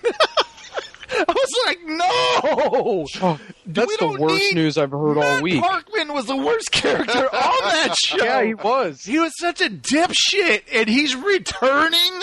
And by the way, I saw the trailer. It was just a Super Bowl trailer, and I heard that effing music. You know, that atonal shit. And I was like, no, change the music. It was Wendy and Lisa who did the music, you know, the Prince chicks or whatever. They do a lot of TV show music now. Gotcha. And they also, what the worst piece of music they've ever created is the theme to Nurse Jackie. I've never watched Nurse Jackie. Guys, oh my God, whenever it's on, I'm like, give me the remote, give them the remote. I can't stand this theme song. It's the worst theme song I've ever heard. And I've got to play it for you guys. You guys just need to hear how bad this is. It's not so bad yet. Well, it's kind of soothing. Yeah. Oh, now we're in trouble. It hasn't gotten bad yet. Just wait.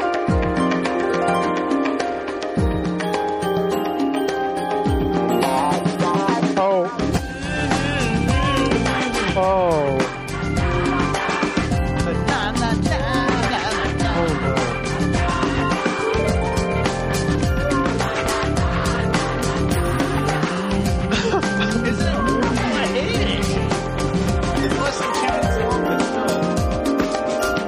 Hell, I don't want to. Yeah, that's really bad. I just hate it whenever it comes on. Like, why is this the theme? I love Nurse Jackie, and Heather and I watch it since the beginning, but it's got the worst theme ever. That show, oh my God, I can't believe it. Basically, what it's about is Carmela Soprano is a nurse who's also a drug addict. Yeah. And the shit that she does in oh my God, it's just crazy. She steals drugs from the hospital. She does all sorts of things. She manipulates people. She steals drugs from patients, and it's just crazy. In other words, real life. Yeah. It's like, why do we keep watching this show? It's depressing. It's depressing. Did you guys watch the Mad Men ending? You guys don't watch Mad Men, do you? No, you know what? No, but it's hard not to watch it with everyone talking about it. Like the next morning, it was Like, even if you've never watched Mad Men, you now know that Don Draper came up with the Coke theme thing in the 70s. You think. They don't outright tell you that. You assume that. But with Justified and now Mad Men, when shows are ending, it makes me so sad they're gone. It's gone. I didn't watch the last 2 seasons of Justified because that's I don't know which season it was, but I was just like, oh, this is ponderous. And I couldn't finish the season. Was it like season 4 or season 3? It was the one where he started getting involved in questionable things. I'm not sure which season you're talking. Was he trying to save money to move somewhere or get out of the business or something? And I think Boyd's wife was like kind of the one that was running the cat house, and then there was craziness going on. I was out. For some reason I just couldn't take it anymore. Right. It was like it was moving too slow. There was too many. Sometimes there were lulls in the storyline, but the show is always good and had great characters, so it got better. There was the season with Michael Rappaport, which was very shaky because that's the one that I dropped out in. They did a thing that all shows do. Most shows do. Hopefully, it's not that long. I've talked about it with you guys, where one character from the show, the regular ensemble, is in prison. And I think the example was like Daytac in that show. What's that show called? Defiance, which is about to come back, by the way. I can't wait. Defiance was in prison for most of the episode. There was Tyrion on Game of Thrones, was in the dungeon, who's like the best character on the show. Get him out of there. What are you guys thinking? And I just hate that plot device where somebody. Yeah, it was the Michael Rappaport thing because I remember bailing about halfway through the season whenever it started getting into the episode where there was something going on with a kid in the family of that crazy Rappaport family and the sister lawyer that may have been the mother of the child. I don't know. I was just like, I'm done. Done. Yeah. Couldn't take it. The last season was really good, though. I'll revisit it. I will. And Sam Elliott was the bad guy. Come on, that's come on. Okay, now I have to watch Garrett Dillahunt was one of his henchmen. Oh my God, that's brilliant. Garrett Dillahunt's always great. God, I love Sam Elliott. Yeah, he's great. The double douche. What does he say in that one movie, guys? Beef. It's what's for dinner. Do you have that one with that guy who was in that movie that was out last year? Big Lebowski, when he's sitting there with the dude and he goes, "Sometimes it eats you," or something. What does he say? What is that line? I can't remember. What was that? Sometimes you eat the worm, sometimes it eats you. Is that what it is? Okay. That sounds about right. It doesn't even matter anymore because I've ruined it. Point taken. Yeah. I like your style, dude. You're out of your element. Yeah, basically what Drew McWeeny said about the new Poltergeist remake offers half the scares and none of the heart. Oh, yeah. There was heart in Poltergeist. No, I won't go there. The first one, the first one was pretty good. Yeah, it was. The third one was the best, though. I never saw the third one. I just remember this. I remember the second one. With the old creepy guy, you're all gonna die. Yeah, the third one was in a high rise. Oh my God! And with Nancy Allen. And what was so sad is like all the children, the actors died.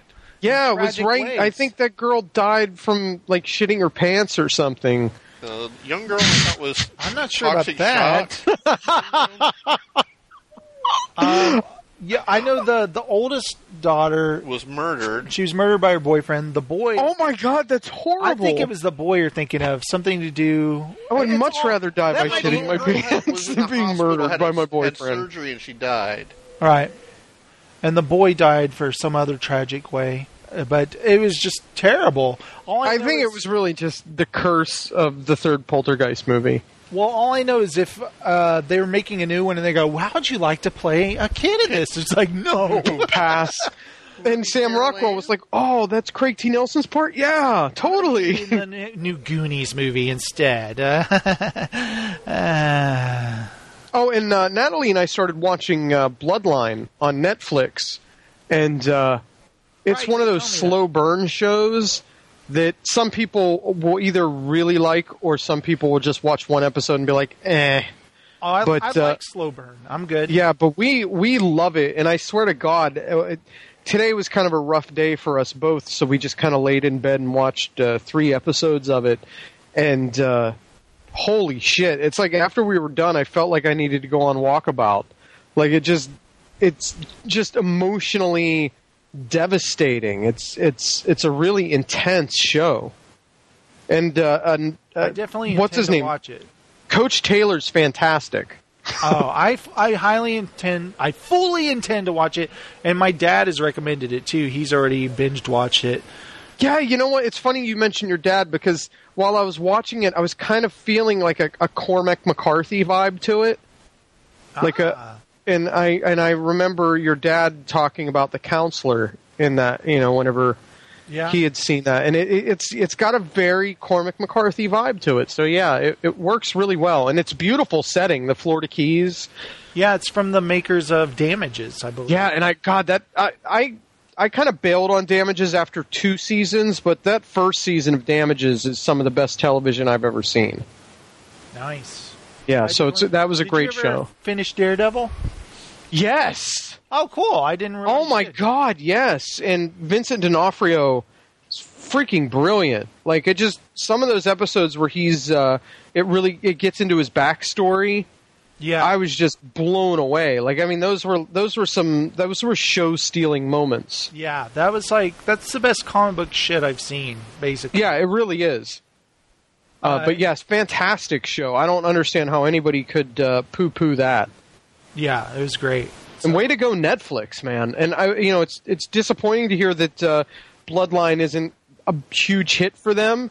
But I have a feeling, I'm telling you, that there's going to be some Emmy and Golden Globe nominations, particularly for Ben Mendelsohn, who plays the oldest brother named Danny.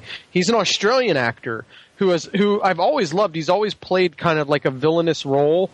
But this is just completely different from anything I've ever seen him in, and there's not an ounce of his Australian accent in this character, which is wonderful, because a lot of times you have guys like Andrew Lincoln who puts like long A's on everything. Well, when you said it's not a huge hit for Netflix, why do you say that?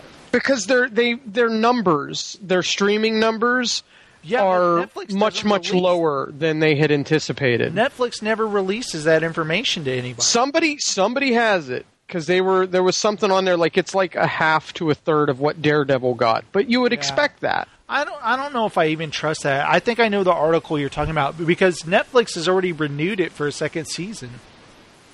Bloodline. I did not know that, so that's fantastic news. And I kept calling it Bloodlines, but it's Bloodline. Yeah, right? It's Bloodline. Because it's a family bloodline. Yeah, and it's very... if you ever liked, if you take like a show like Dynasty or Dallas or anything like that, and then turn it on its head, like kind of make it more reality-based, but still have that kind of family dynamic. Right. Like, I definitely... Yeah, like Natalie just said behind me, like Ordinary People. Kind of it's such, I can't say, I mean, we're only 5 episodes in, it's 13 episodes, but, it's got us locked in. I can't wait to watch more of it. Heather and I have talked about, like, during this summer, we're going to watch it. Yeah, great. Perfect. We're definitely, and I'll say this about, like, Marco Polo. Remember when that got renewed, the guy who runs Netflix, he said, they don't really generally care. If reviews are great for a show, great. But we listen to the fans. And the fans want another season, we're giving it to them. And I'm like, well, hell yeah! Like, they don't go by ratings for a reason because they don't give a shit. They want people to... The main thing, this is what they want. They want Netflix subscribers to increase every year. And by the way, I just remembered I am so freaking excited about the Wachowskis series, Sense8, which starts like June 5th. So that's just around the corner, and I can't wait to binge watch that. I had forgotten all about that Sense8 was the Wachowskis show. Yeah, did you watch the trailer I posted on Facebook yet? Yeah. Where 8 people are linked, and they can all basically take over each other's bodies when they need to. Which I never, like, when you read the synopsis for the show, you're like, okay, I don't get it. But then when you realize that they can take over each other when they need to, that's pretty cool. Wow, and it's Andy and Lana Wachowski and J. Michael Straczynski. Yeah. Who has a huge cult following. I loved his work on The Real Ghostbusters. Yes. I've never watched Babylon 5, but it has its fans. I'll never forget the first, like, how to write a screenplay book I ever read was by J. Michael Straczynski. Yeah. And I never watched Babylon 5. You said you did, Steven. Yeah, I did. I watched the first season or two, I guess. At the time when it was on, I don't think I had... I don't know. What is it? It was on Channel 21 or something? Like, it was like... Yeah, it was one of those... It was like UPN. Yeah. Whatever. I don't think I had a good reception. I can believe like, that. got like 3 channels or something. I was so pathetic for a while. Babylon 5 has... I've never watched it. I really even care to watch it. But it has a special place for me because that's whenever... That show was airing... Whenever my father was in the hospital with, whenever he became an incomplete paraplegic, and he would call me at night after he watched it because there was a nurse on his floor that would come in every night for like the 3 months that he was in the hospital and watch it with him. And then he would call me and tell me about it. So I feel like I have a connection to the show and I appreciate it, but I've never watched it. Yeah, it's the kind of thing where I would be like, if that was remastered in HD, I might give it a try. It always just looks so goofy to me. Even right now, looking at it on Wikipedia, going, wow, that looks like a really lame Star Trek ripoff. It came out around the same time as Voyager. Not Voyager, Deep Space Nine. See, I watched Voyager. I remember reading similarities between the two. And, okay. But the I didn't care for Deep Space Nine because... It was sacrilege! Deep Space Nine's like the hipster Star Trek fan, like that. That's the show that like the real Star Trek fans love. See, I never watched Babylon 5, but I always heard that the storylines were great. The story was great, and that J. Michael Straczynski, he always told everyone, I know how it's going to end. I have it all planned out, and people were like on board and excited. So it kind of took me back to the old Buck Rogers and Battlestar. It's like they did what they could with the budget they had, right? You know, and like if you know, because I'm that age group, it was very familiar to me, and it felt good. And Billy Mooney was in that too. Billy Mooney, man, I loved him on the live test show. The live test show. Oh my god! I always remember Antimer go, "Here's a track off your album," and he would play it and be like, "No one wants to hear this shit." Billy Mooney's record. Billy Mooney's new album. Billy Mooney's new album. That just sounds awful. By Dr. Demento. Oh my god, it's so bad. It's just like we just want to hear him talk about Lost in Space or that episode of Twilight Zone where he's a little shit who controls everything. Show us where Dr. Smith touched you. Okay, guys, I know what I'm going to do now. I have 2 voicemails that I want to play. The first one is from Jim from Massachusetts, so let's check it out. Hey, Jason, this is Jim from Florida, and I'm calling to leave you some feedback on your latest ETL Daily podcast. First I want to say, though, is thank you and Adam both for your kind words about my son. That was really appreciated. We're all doing a lot better down here, and everything's going really well. But I do have some feedback for you. The first I wanted to get to, I just recently saw Avengers with my wife. And I want to start off by saying I thoroughly enjoyed the movie, had a lot of fun, didn't really have any problems with it. And from the first fight scene in the beginning, it was great. I love that continuing shot with them just kind of going back and forth between each Avenger, and it worked really well. You know, you didn't get lost in where everybody was. You always knew what was going on, and it was nice. It was nice seeing that kind of a shot. I like when they do that kind of stuff, especially when there's a lot of action going around. It's got to be hard to do. I can't even imagine. But it was really well done. The whole movie was fantastic. With that being said, though, I have to admit, by the end of it, and they had that little post-credit scene there, I was a little. I started to feel kind of very, I guess is the right word for it, because I was thinking to myself, Iron Man came out, I think it was like 2007 or 2008, and now it being 2015, you know, the Infinity War movie comes out. I think it's 2018 or 19, I think part 1 and part 2. Sitting there thinking about it, going, how long are they going to drag these out? You know, I really enjoy them. I have a lot of fun watching them, but I'm wondering if I'm going to start to, you know, if they're going to figure out on their, you know, how much I enjoy sitting there and just having people more than that. Losing you a little bit, you know, I still like to think it was a bad movie. I really enjoyed it. I'm watching it. But, yeah. Jim, are you there? The other thing I wanted to say was, I'm the same as you. I've watched the Star Wars trailer online probably about one time. Finally got my stepdaughter to watch it with me, who had not seen any of the Star Wars movies. And she's 12, and she watched the trailer with me and said, oh, that looks really good. And she finally conceded and is willing to watch the original trilogy with me, which I'm hoping to start tonight. Nice. You know, school night and everything, got to make sure we start early enough. But, yeah, she finally agreed to watch it. Me and my wife and her are going to sit down tonight, you know, and sit down and bowl on for and watch Star Wars, which sounds like a great Monday night to me. Okay. That's what yeah, I just really received some feedback and really enjoyed the show, and I will talk to you guys later. All right, thanks. Bye. Thank you so much, Jim. And I'm sorry, some of the voicemail was a little distorted there, but I think I got the idea. You're showing your daughter the original trilogy, which is awesome. That I got. I didn't get anything. I heard Iron Man, and I didn't hear anything else. About the Infinity Stones. I think what he's saying is like, how many Infinity Stones are going to... Yeah, how long is this kind of going to go on, and what does it all mean? Stones they're leading up to the Infinity War, where basically they fight Thanos, and he has that glove with the Infinity Gems, and he's super powerful. Things will seem dire. We can't beat this guy. And you know what? I have a feeling they're going to pull it off, guys. Yeah. You know what? I was kind of thinking the exact same thing. At this point, I understand Marvel's schedule, but can they just step it up a little bit? Because I'm getting a little irritated. They're going to be coming out forever. I just want some kick-ass action scenes. By the way, I loved Vision in the Avengers. Can I just say that? And that's what makes me the most sad, is that Vision has the Mind Gem, correct?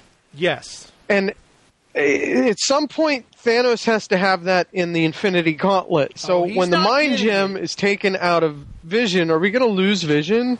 Oh, no. He's not getting it, man. I have no idea. But keep listening to the show and keep sending those voicemails because we love it. And less distorted voicemails.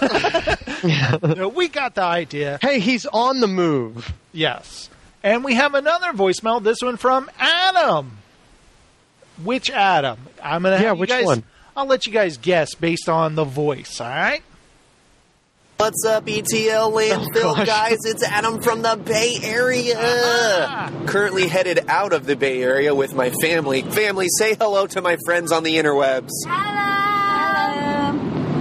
We're headed to Yosemite. We're going camping. Nice. We're unplugging for a weekend, which is much needed. Taking some. Wait, can I just say something here? I had no idea. I didn't listen to this voicemail before this.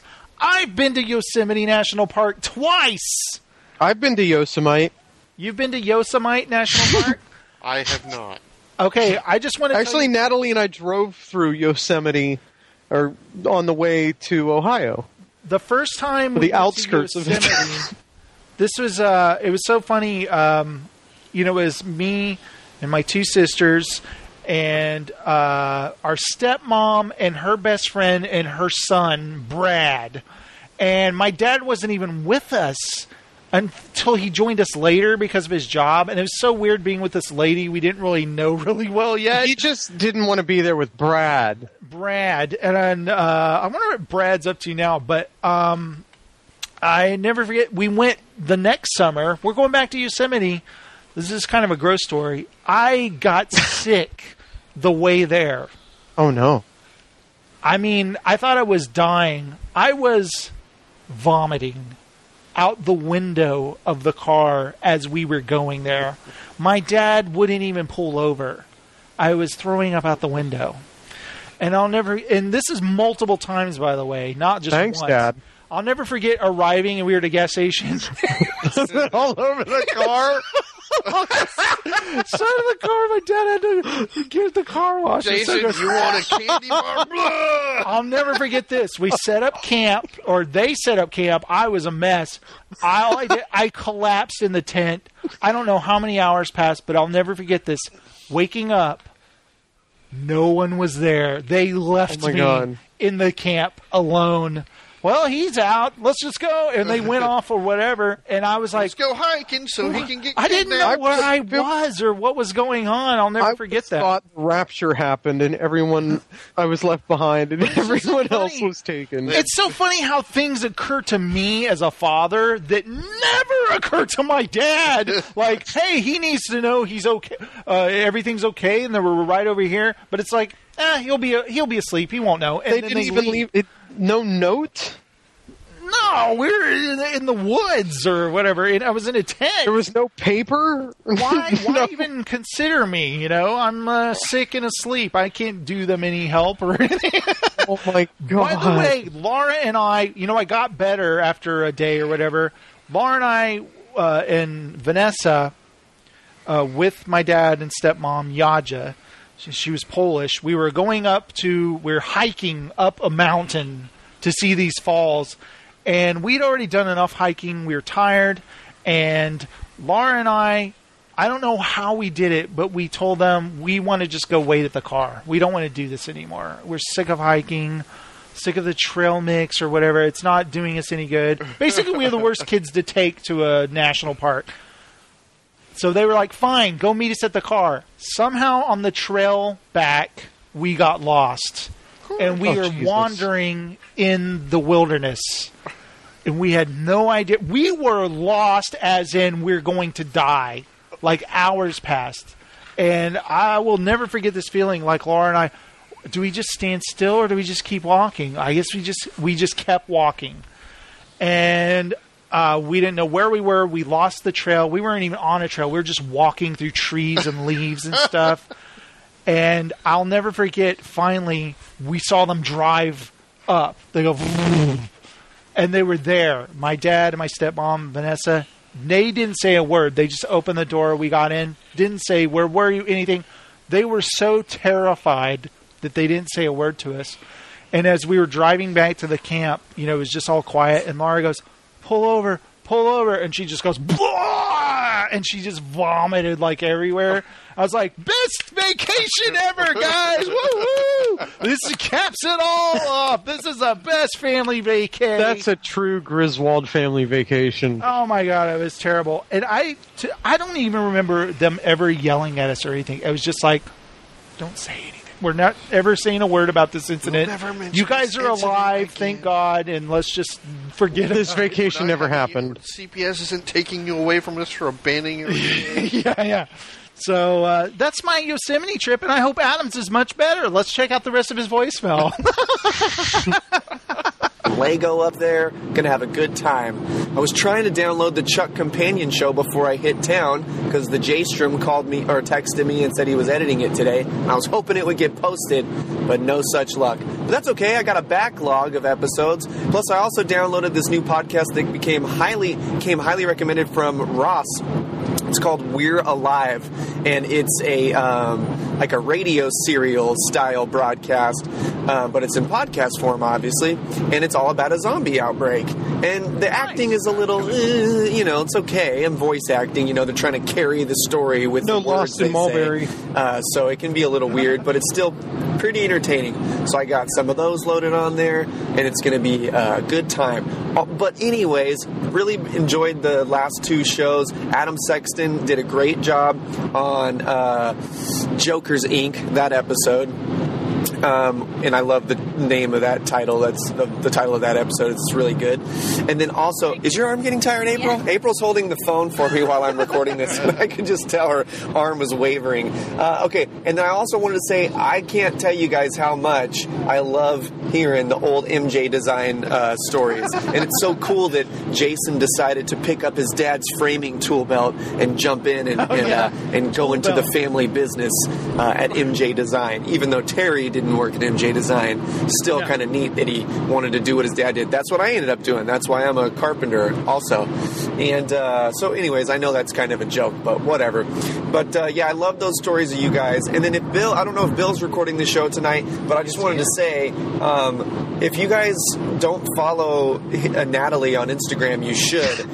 She's hilarious, and I really enjoy watching the videos of her and Bill goofing off in like the fishing game store or building the chicken coop or whatever. It's very entertaining, and I hope that they make a YouTube channel and even do a podcast or something on themselves and kind of just keep it all tied in, you know, keep the Mulberry thing going, keep Adam Sexton's thing up, at Hollywood whatever, and then just maybe some of this Bill and Natalie thing. But okay, April is really in pain. I have to go to Kaiser and pick her up a sling. So have a great show. I love you guys. Bye. Say bye, everybody. Aw, bye. The Howard family. Thank you guys so much. Poor April, her arm's sore. Send her some wrist we just did an anatomy and physiology thing about that. He said something about Hollywood Saloon and then was like, no, never mind, or something like that. I don't know. Oh my God. Yeah. But yeah, it's funny you sent me that chicken video of you guys. She films a lot of that stuff, doesn't she? Yeah, you know what?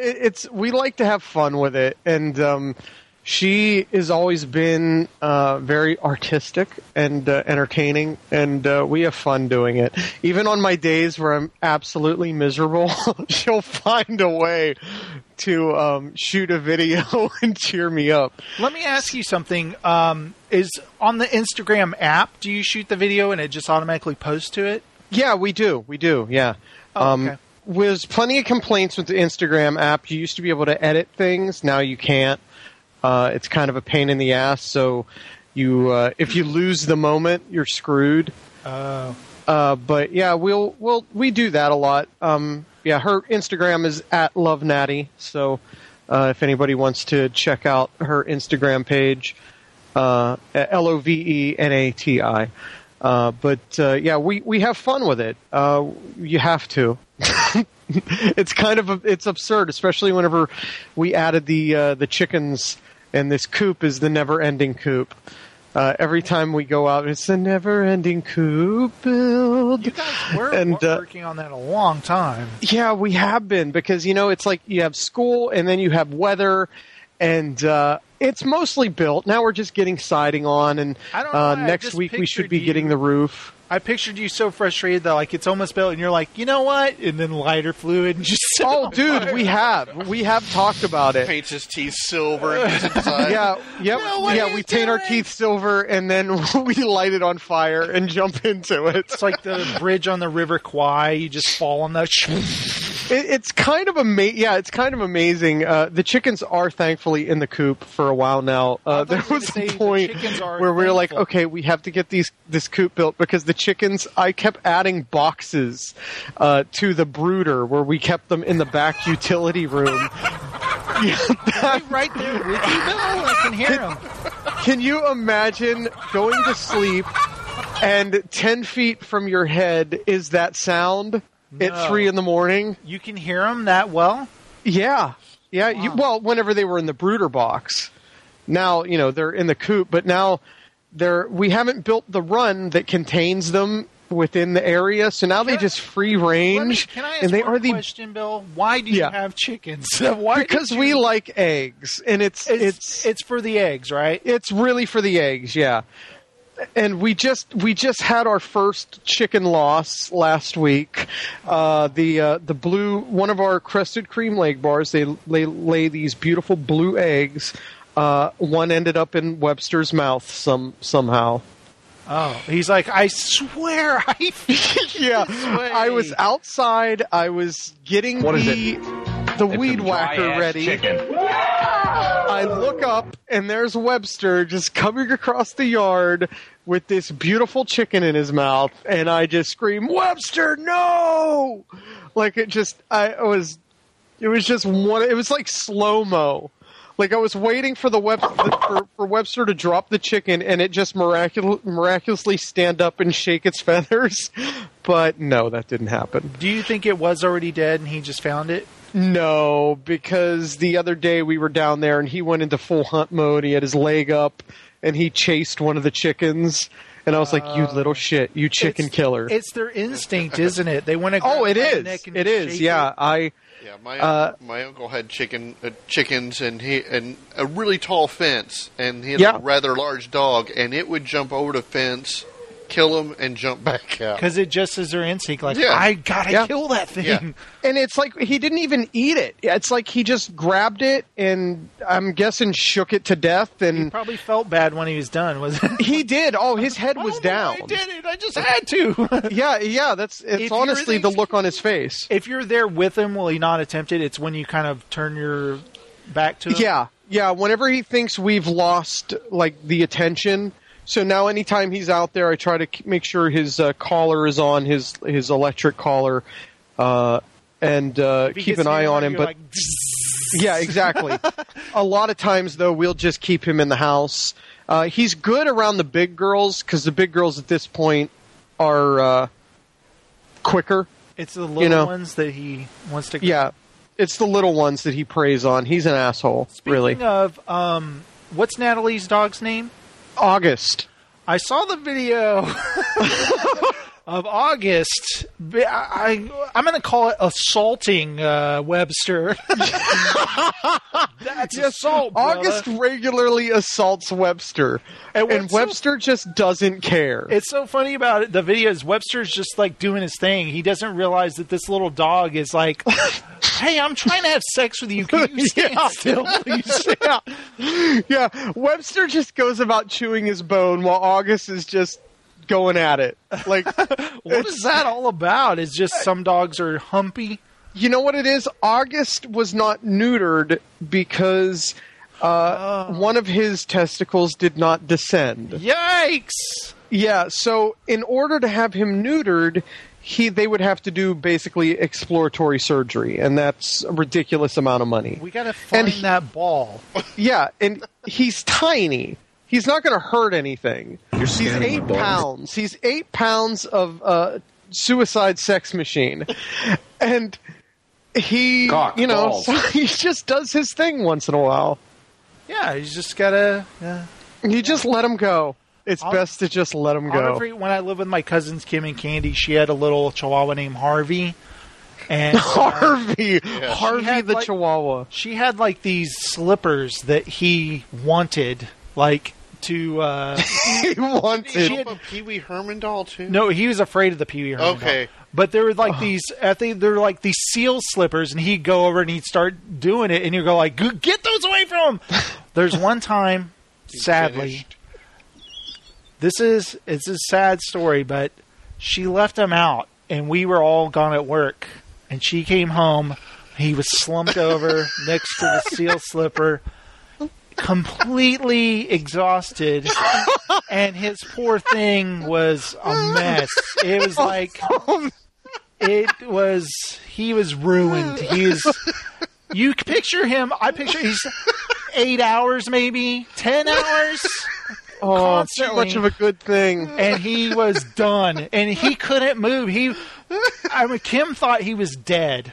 Oh, no. But he was still alive. He was in the afterglow. There's such thing as just too much of a good thing. Am I right? Yeah. Well, that's why we chase August off of him after, it's a little bit, it's like, if you can't get it done, just stop doing it. So we don't encourage it. but when we do see it, it's funny to a point. It's funny, it's funny okay. for like a second, then it's like, okay, this is kind of sad. Yeah, exactly. Yeah, it's depressing. It's really depressing. You're making me really sad. You just need to stop.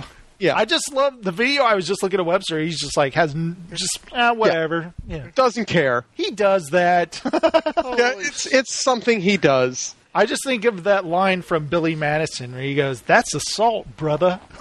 That's assault, brother. It's like, I dare you to grab her boobs, and he goes, "That's assault, brother." Yeah, August is a. We actually had to register him as a sex offender whenever he moved here. Has he done it to? I know this is probably not to the cat. I was going to say the chickens. No, he hasn't done it to the chickens yet. I think he's scared of the chickens. All I know is if he were to do that, you got to capture it on video. Oh my God, yes, because then he would be a chicken bird. He's for the chicken. Grab the camera. No, he hasn't done that or the cat yet. Hey, but the bear. Natalie just grabbed August and covered his ears and said, "Don't listen to them." I just always think of that from Super Troopers. Hey, Bearfker. It's funny. Natalie says that August does prefer male dogs. Hey. Yeah, she's like, "I love my gay dog." Because there's nothing wrong, not that there's anything wrong with that, right? No, there's nothing wrong with that, but he does have a band called Everything But the Ascot. So he's full and ready to go. He's all bulgy, he's like a moose. He plays the bathhouses with Bette Midler and Barry Manilow. And it's funny, what kind of dog is he? He's a multi-poo. He's like a little foo-foo, right? Yeah, and yeah. He's got the white kind of, I don't know what. Yeah, he's fluffy. He's poodle-ish? Yes, he is poodle. He's a Maltese and a poodle. So I guess he fits, right? Yeah. I don't know. It absolutely fits. Excellent. Okay. Yeah. So that's video, August. And I was laughing, and then I was like, poor Webster has no idea what's going on, does he? No. You know what? Webster is blissfully ignorant on a lot of things. What about the cat? Will she claw him? No, the cat, you know what? It's funny is my cat likes it rough. So, and I don't mean that in a way it should be taken, but she just likes to play rough. So she's very dog-like, though. So she plays like a dog. It's kind of hilarious. We keep trying to get it on video, but if she's outnumbered 2-1, like she starts to think she's a dog. Maybe? Yeah, exactly. Yeah. So she'll spend most of her time up on like the cat tree, but she will get down and dirty when it needs to happen. Whatever that means. Well, not in a an August way, but she will play. You mean just to roll around and play with them, right? Exactly, yeah. Do they ever get afraid of her? No, I don't think so. There was I really one don't. Video, it was on Facebook a while ago where it was big dogs afraid of cats, and it was so funny. Yes. The cat would like stand up to the dog, and the dog would be like, "Ah!" There was one where a dog kept trying to walk through the door. Yeah, down the stairs. there was a dog trying to go upstairs, but the cat was waiting at the top, and the dog would come back down. Cats are assholes, but yeah. But thankfully, Maggie is not. And there was one where a cat like scared a dog where it fell in the pool or something like that. You got to tread lightly around some cats. And you know what? I was looking at DVDs, and there's absolutely nothing this week. Oh yeah, we haven't done it so long. The show's so long. I didn't even think about DVD. We're gonna, we'll do it next week whenever there's actually some good releases. Well, you know what? The only DVD, the Blu-ray that matters right now is Mad Max Fury Road. I cannot wait to own that. I noticed on the digital bits that they've already listed it on Amazon for pre-order. Wow. Yeah. They do that with a lot of stuff. They'll pre-order it months in advance. I want to own that movie, you guys, and watch it. Yeah, I think the biggest release will be not this coming week, but the week after will be Jupiter Ascending. Finally hits Blu-ray. Hey, have they announced what kind of cut it is? Is it just a theatrical? Yeah, it's just a theatrical. Do you think they'll release an extended cut later? I would hope so. Maybe once it does a little better in home video release. But do me a favor, Bill, because it is the Wachowskis. When oh my God, is it raining outside? She's soaking wet. Yeah, it's supposed to start She's raining. out there barking in the rain. Barking in the rain. I think that's someone's autobiography. When Sense8 comes out, will you watch it so we can talk Absolutely, yeah. The moment it hits, we'll start watching it. What about the other one on Yahoo, the Other Space? Oh, I want to watch that so bad. I finished it this week. I've watched the first 3 episodes, and I find it funny. I like it. Yes. And I will watch it. Bill, you'll probably dig it. Yeah, well, it's Paul Feig, and it's got Trace Beaulieu as the voice of a robot. It's got Joel and Trace in it. Yeah, Joel. And the voice is great on the robot, of course. And he's a great character. Wouldn't you say, Art, the robot? Oh, you know what I love is that, do you remember Mystery Science Theater 3000? Dr. Forrester's mom, Pearl, would call Crow Art. Would she? Yeah. Wow, I didn't even remember that. Why would you call him that? It was like that episode where he writes Earth versus Soup, and they're talking to him, they keep calling him Art. So yeah, after Frank leaves and Pearl comes on as Dr. Forrester's mom, she calls Crow Art. So when you watch Other Space, you'll fall in love with Art, the robot. I'm sure I will. Because it's basically... just to hear Trace Beaulieu's voice coming out of another robot is fine for me. Yeah, because it's like, oh, wait, it's Crow. And it's Joel. They just need a Tom Servo robot, don't they? and they have the same kind of repertoire in this, That's awesome. Yeah, you should check it out. It's pretty cool. And I like that it doesn't look like they have much of a budget, but it doesn't matter because it's a comedy in space. It's a sitcom. like Red Dwarf. Yeah, it's a sitcom on a spaceship. Oh, nice. And they don't need a big budget or anything. You just have silly storylines. A slightly bigger crew than Red Dwarf. Yeah, and once you get to know the actors, it's pretty funny. There was a funny, I follow it on Facebook, so I get little things, and there was a picture that made me laugh today where it says, what was it? There is no do or do not, there is only try. And it just made me laugh out loud that they were turning the Yoda quote on its head to be defeatist. Yeah, there's some funny references and stuff in it too. It's pretty funny. It's a good show. Yeah.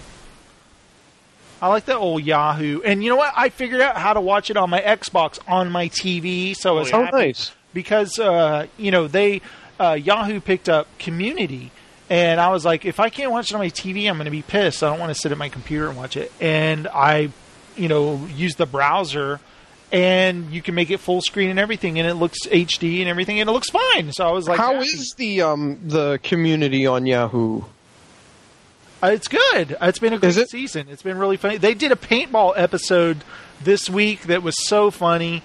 And, the Russo brothers who did Captain America Winter Soldier had directed many episodes of, not many, they've directed some. Several. I think they directed the first paintball episode of Community. Oh, wow, I didn't know that.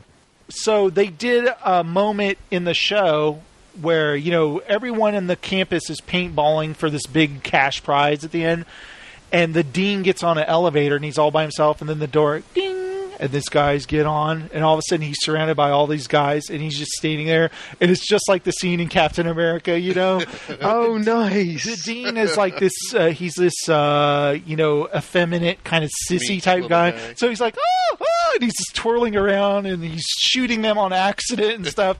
It's really funny. And then when the doors open, he steps out, and all the guys are like dead on the ground. It was really great the way they did it, kind of like a tribute, an homage to Captain America Winter Soldier. It was funny. Oh, that's awesome.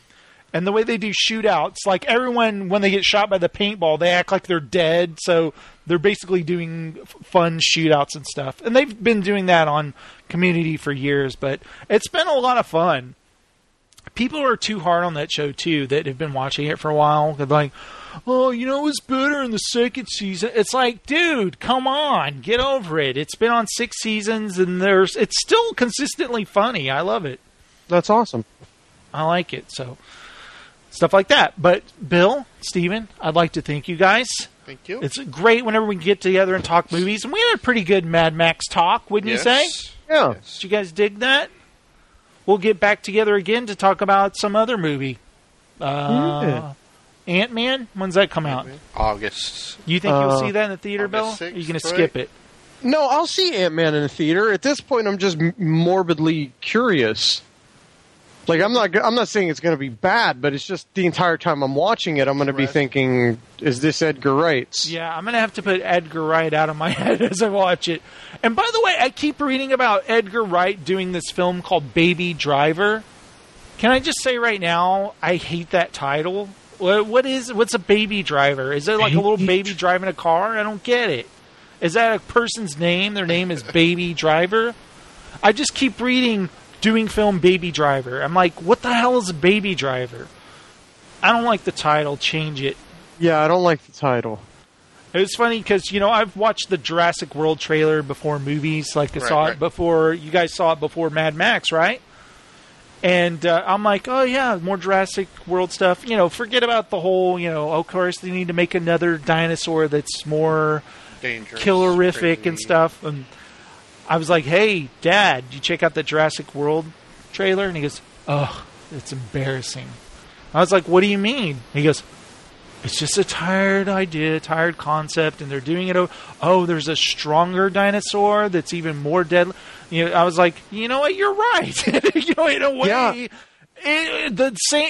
a T-Rex is still just as deadly, but no. There's a stronger dinosaur that's We've been combined the T-Rex with the Raptor and blah, Yeah. blah, blah.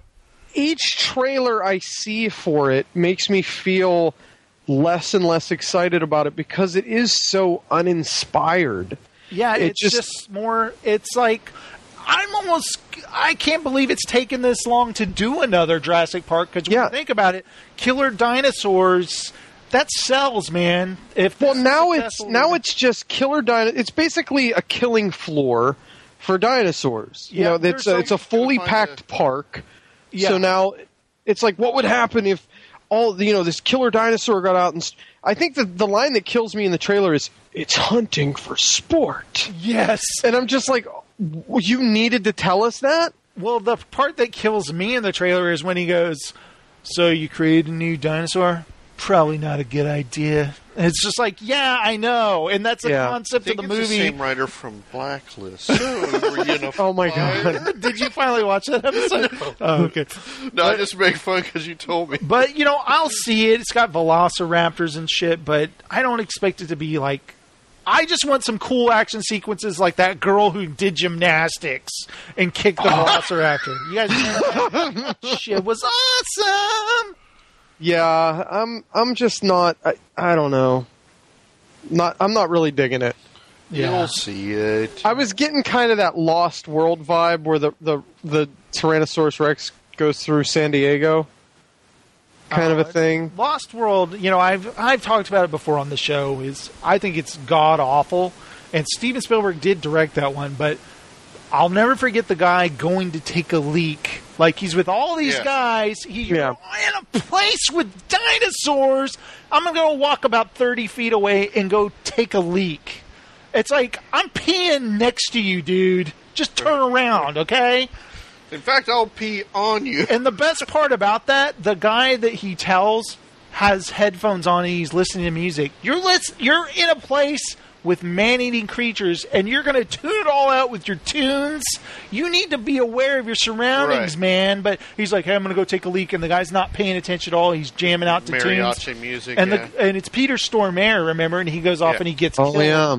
He goes off and he gets killed, and then, you know, cuts back to the guy, and he's still jamming out to his tunes or whatever. It's like, hey, we're ready to go. Oh, okay. Whenever everything's moved ahead by stupidity, like that's my problem with zombie movies or TV shows. When everything is because of someone being stupid, it drives me crazy. Yeah. But on that note, guys, Thank you so much for listening to the show. If you'd like to send us a voicemail, send it to nimpodcast@gmail.com. If you'd like to call and leave a voicemail on our voicemail line, call 1-206-309-4729. I want to thank you guys so much for listening, and I want to thank Bill and Steven for joining me and talking about film and movies and stuff. It's always so much fun and all that kind of stuff. So, guys, Steven, Bill, I'm going to see you guys next time. See you later. See you on the flip side. Later days, man.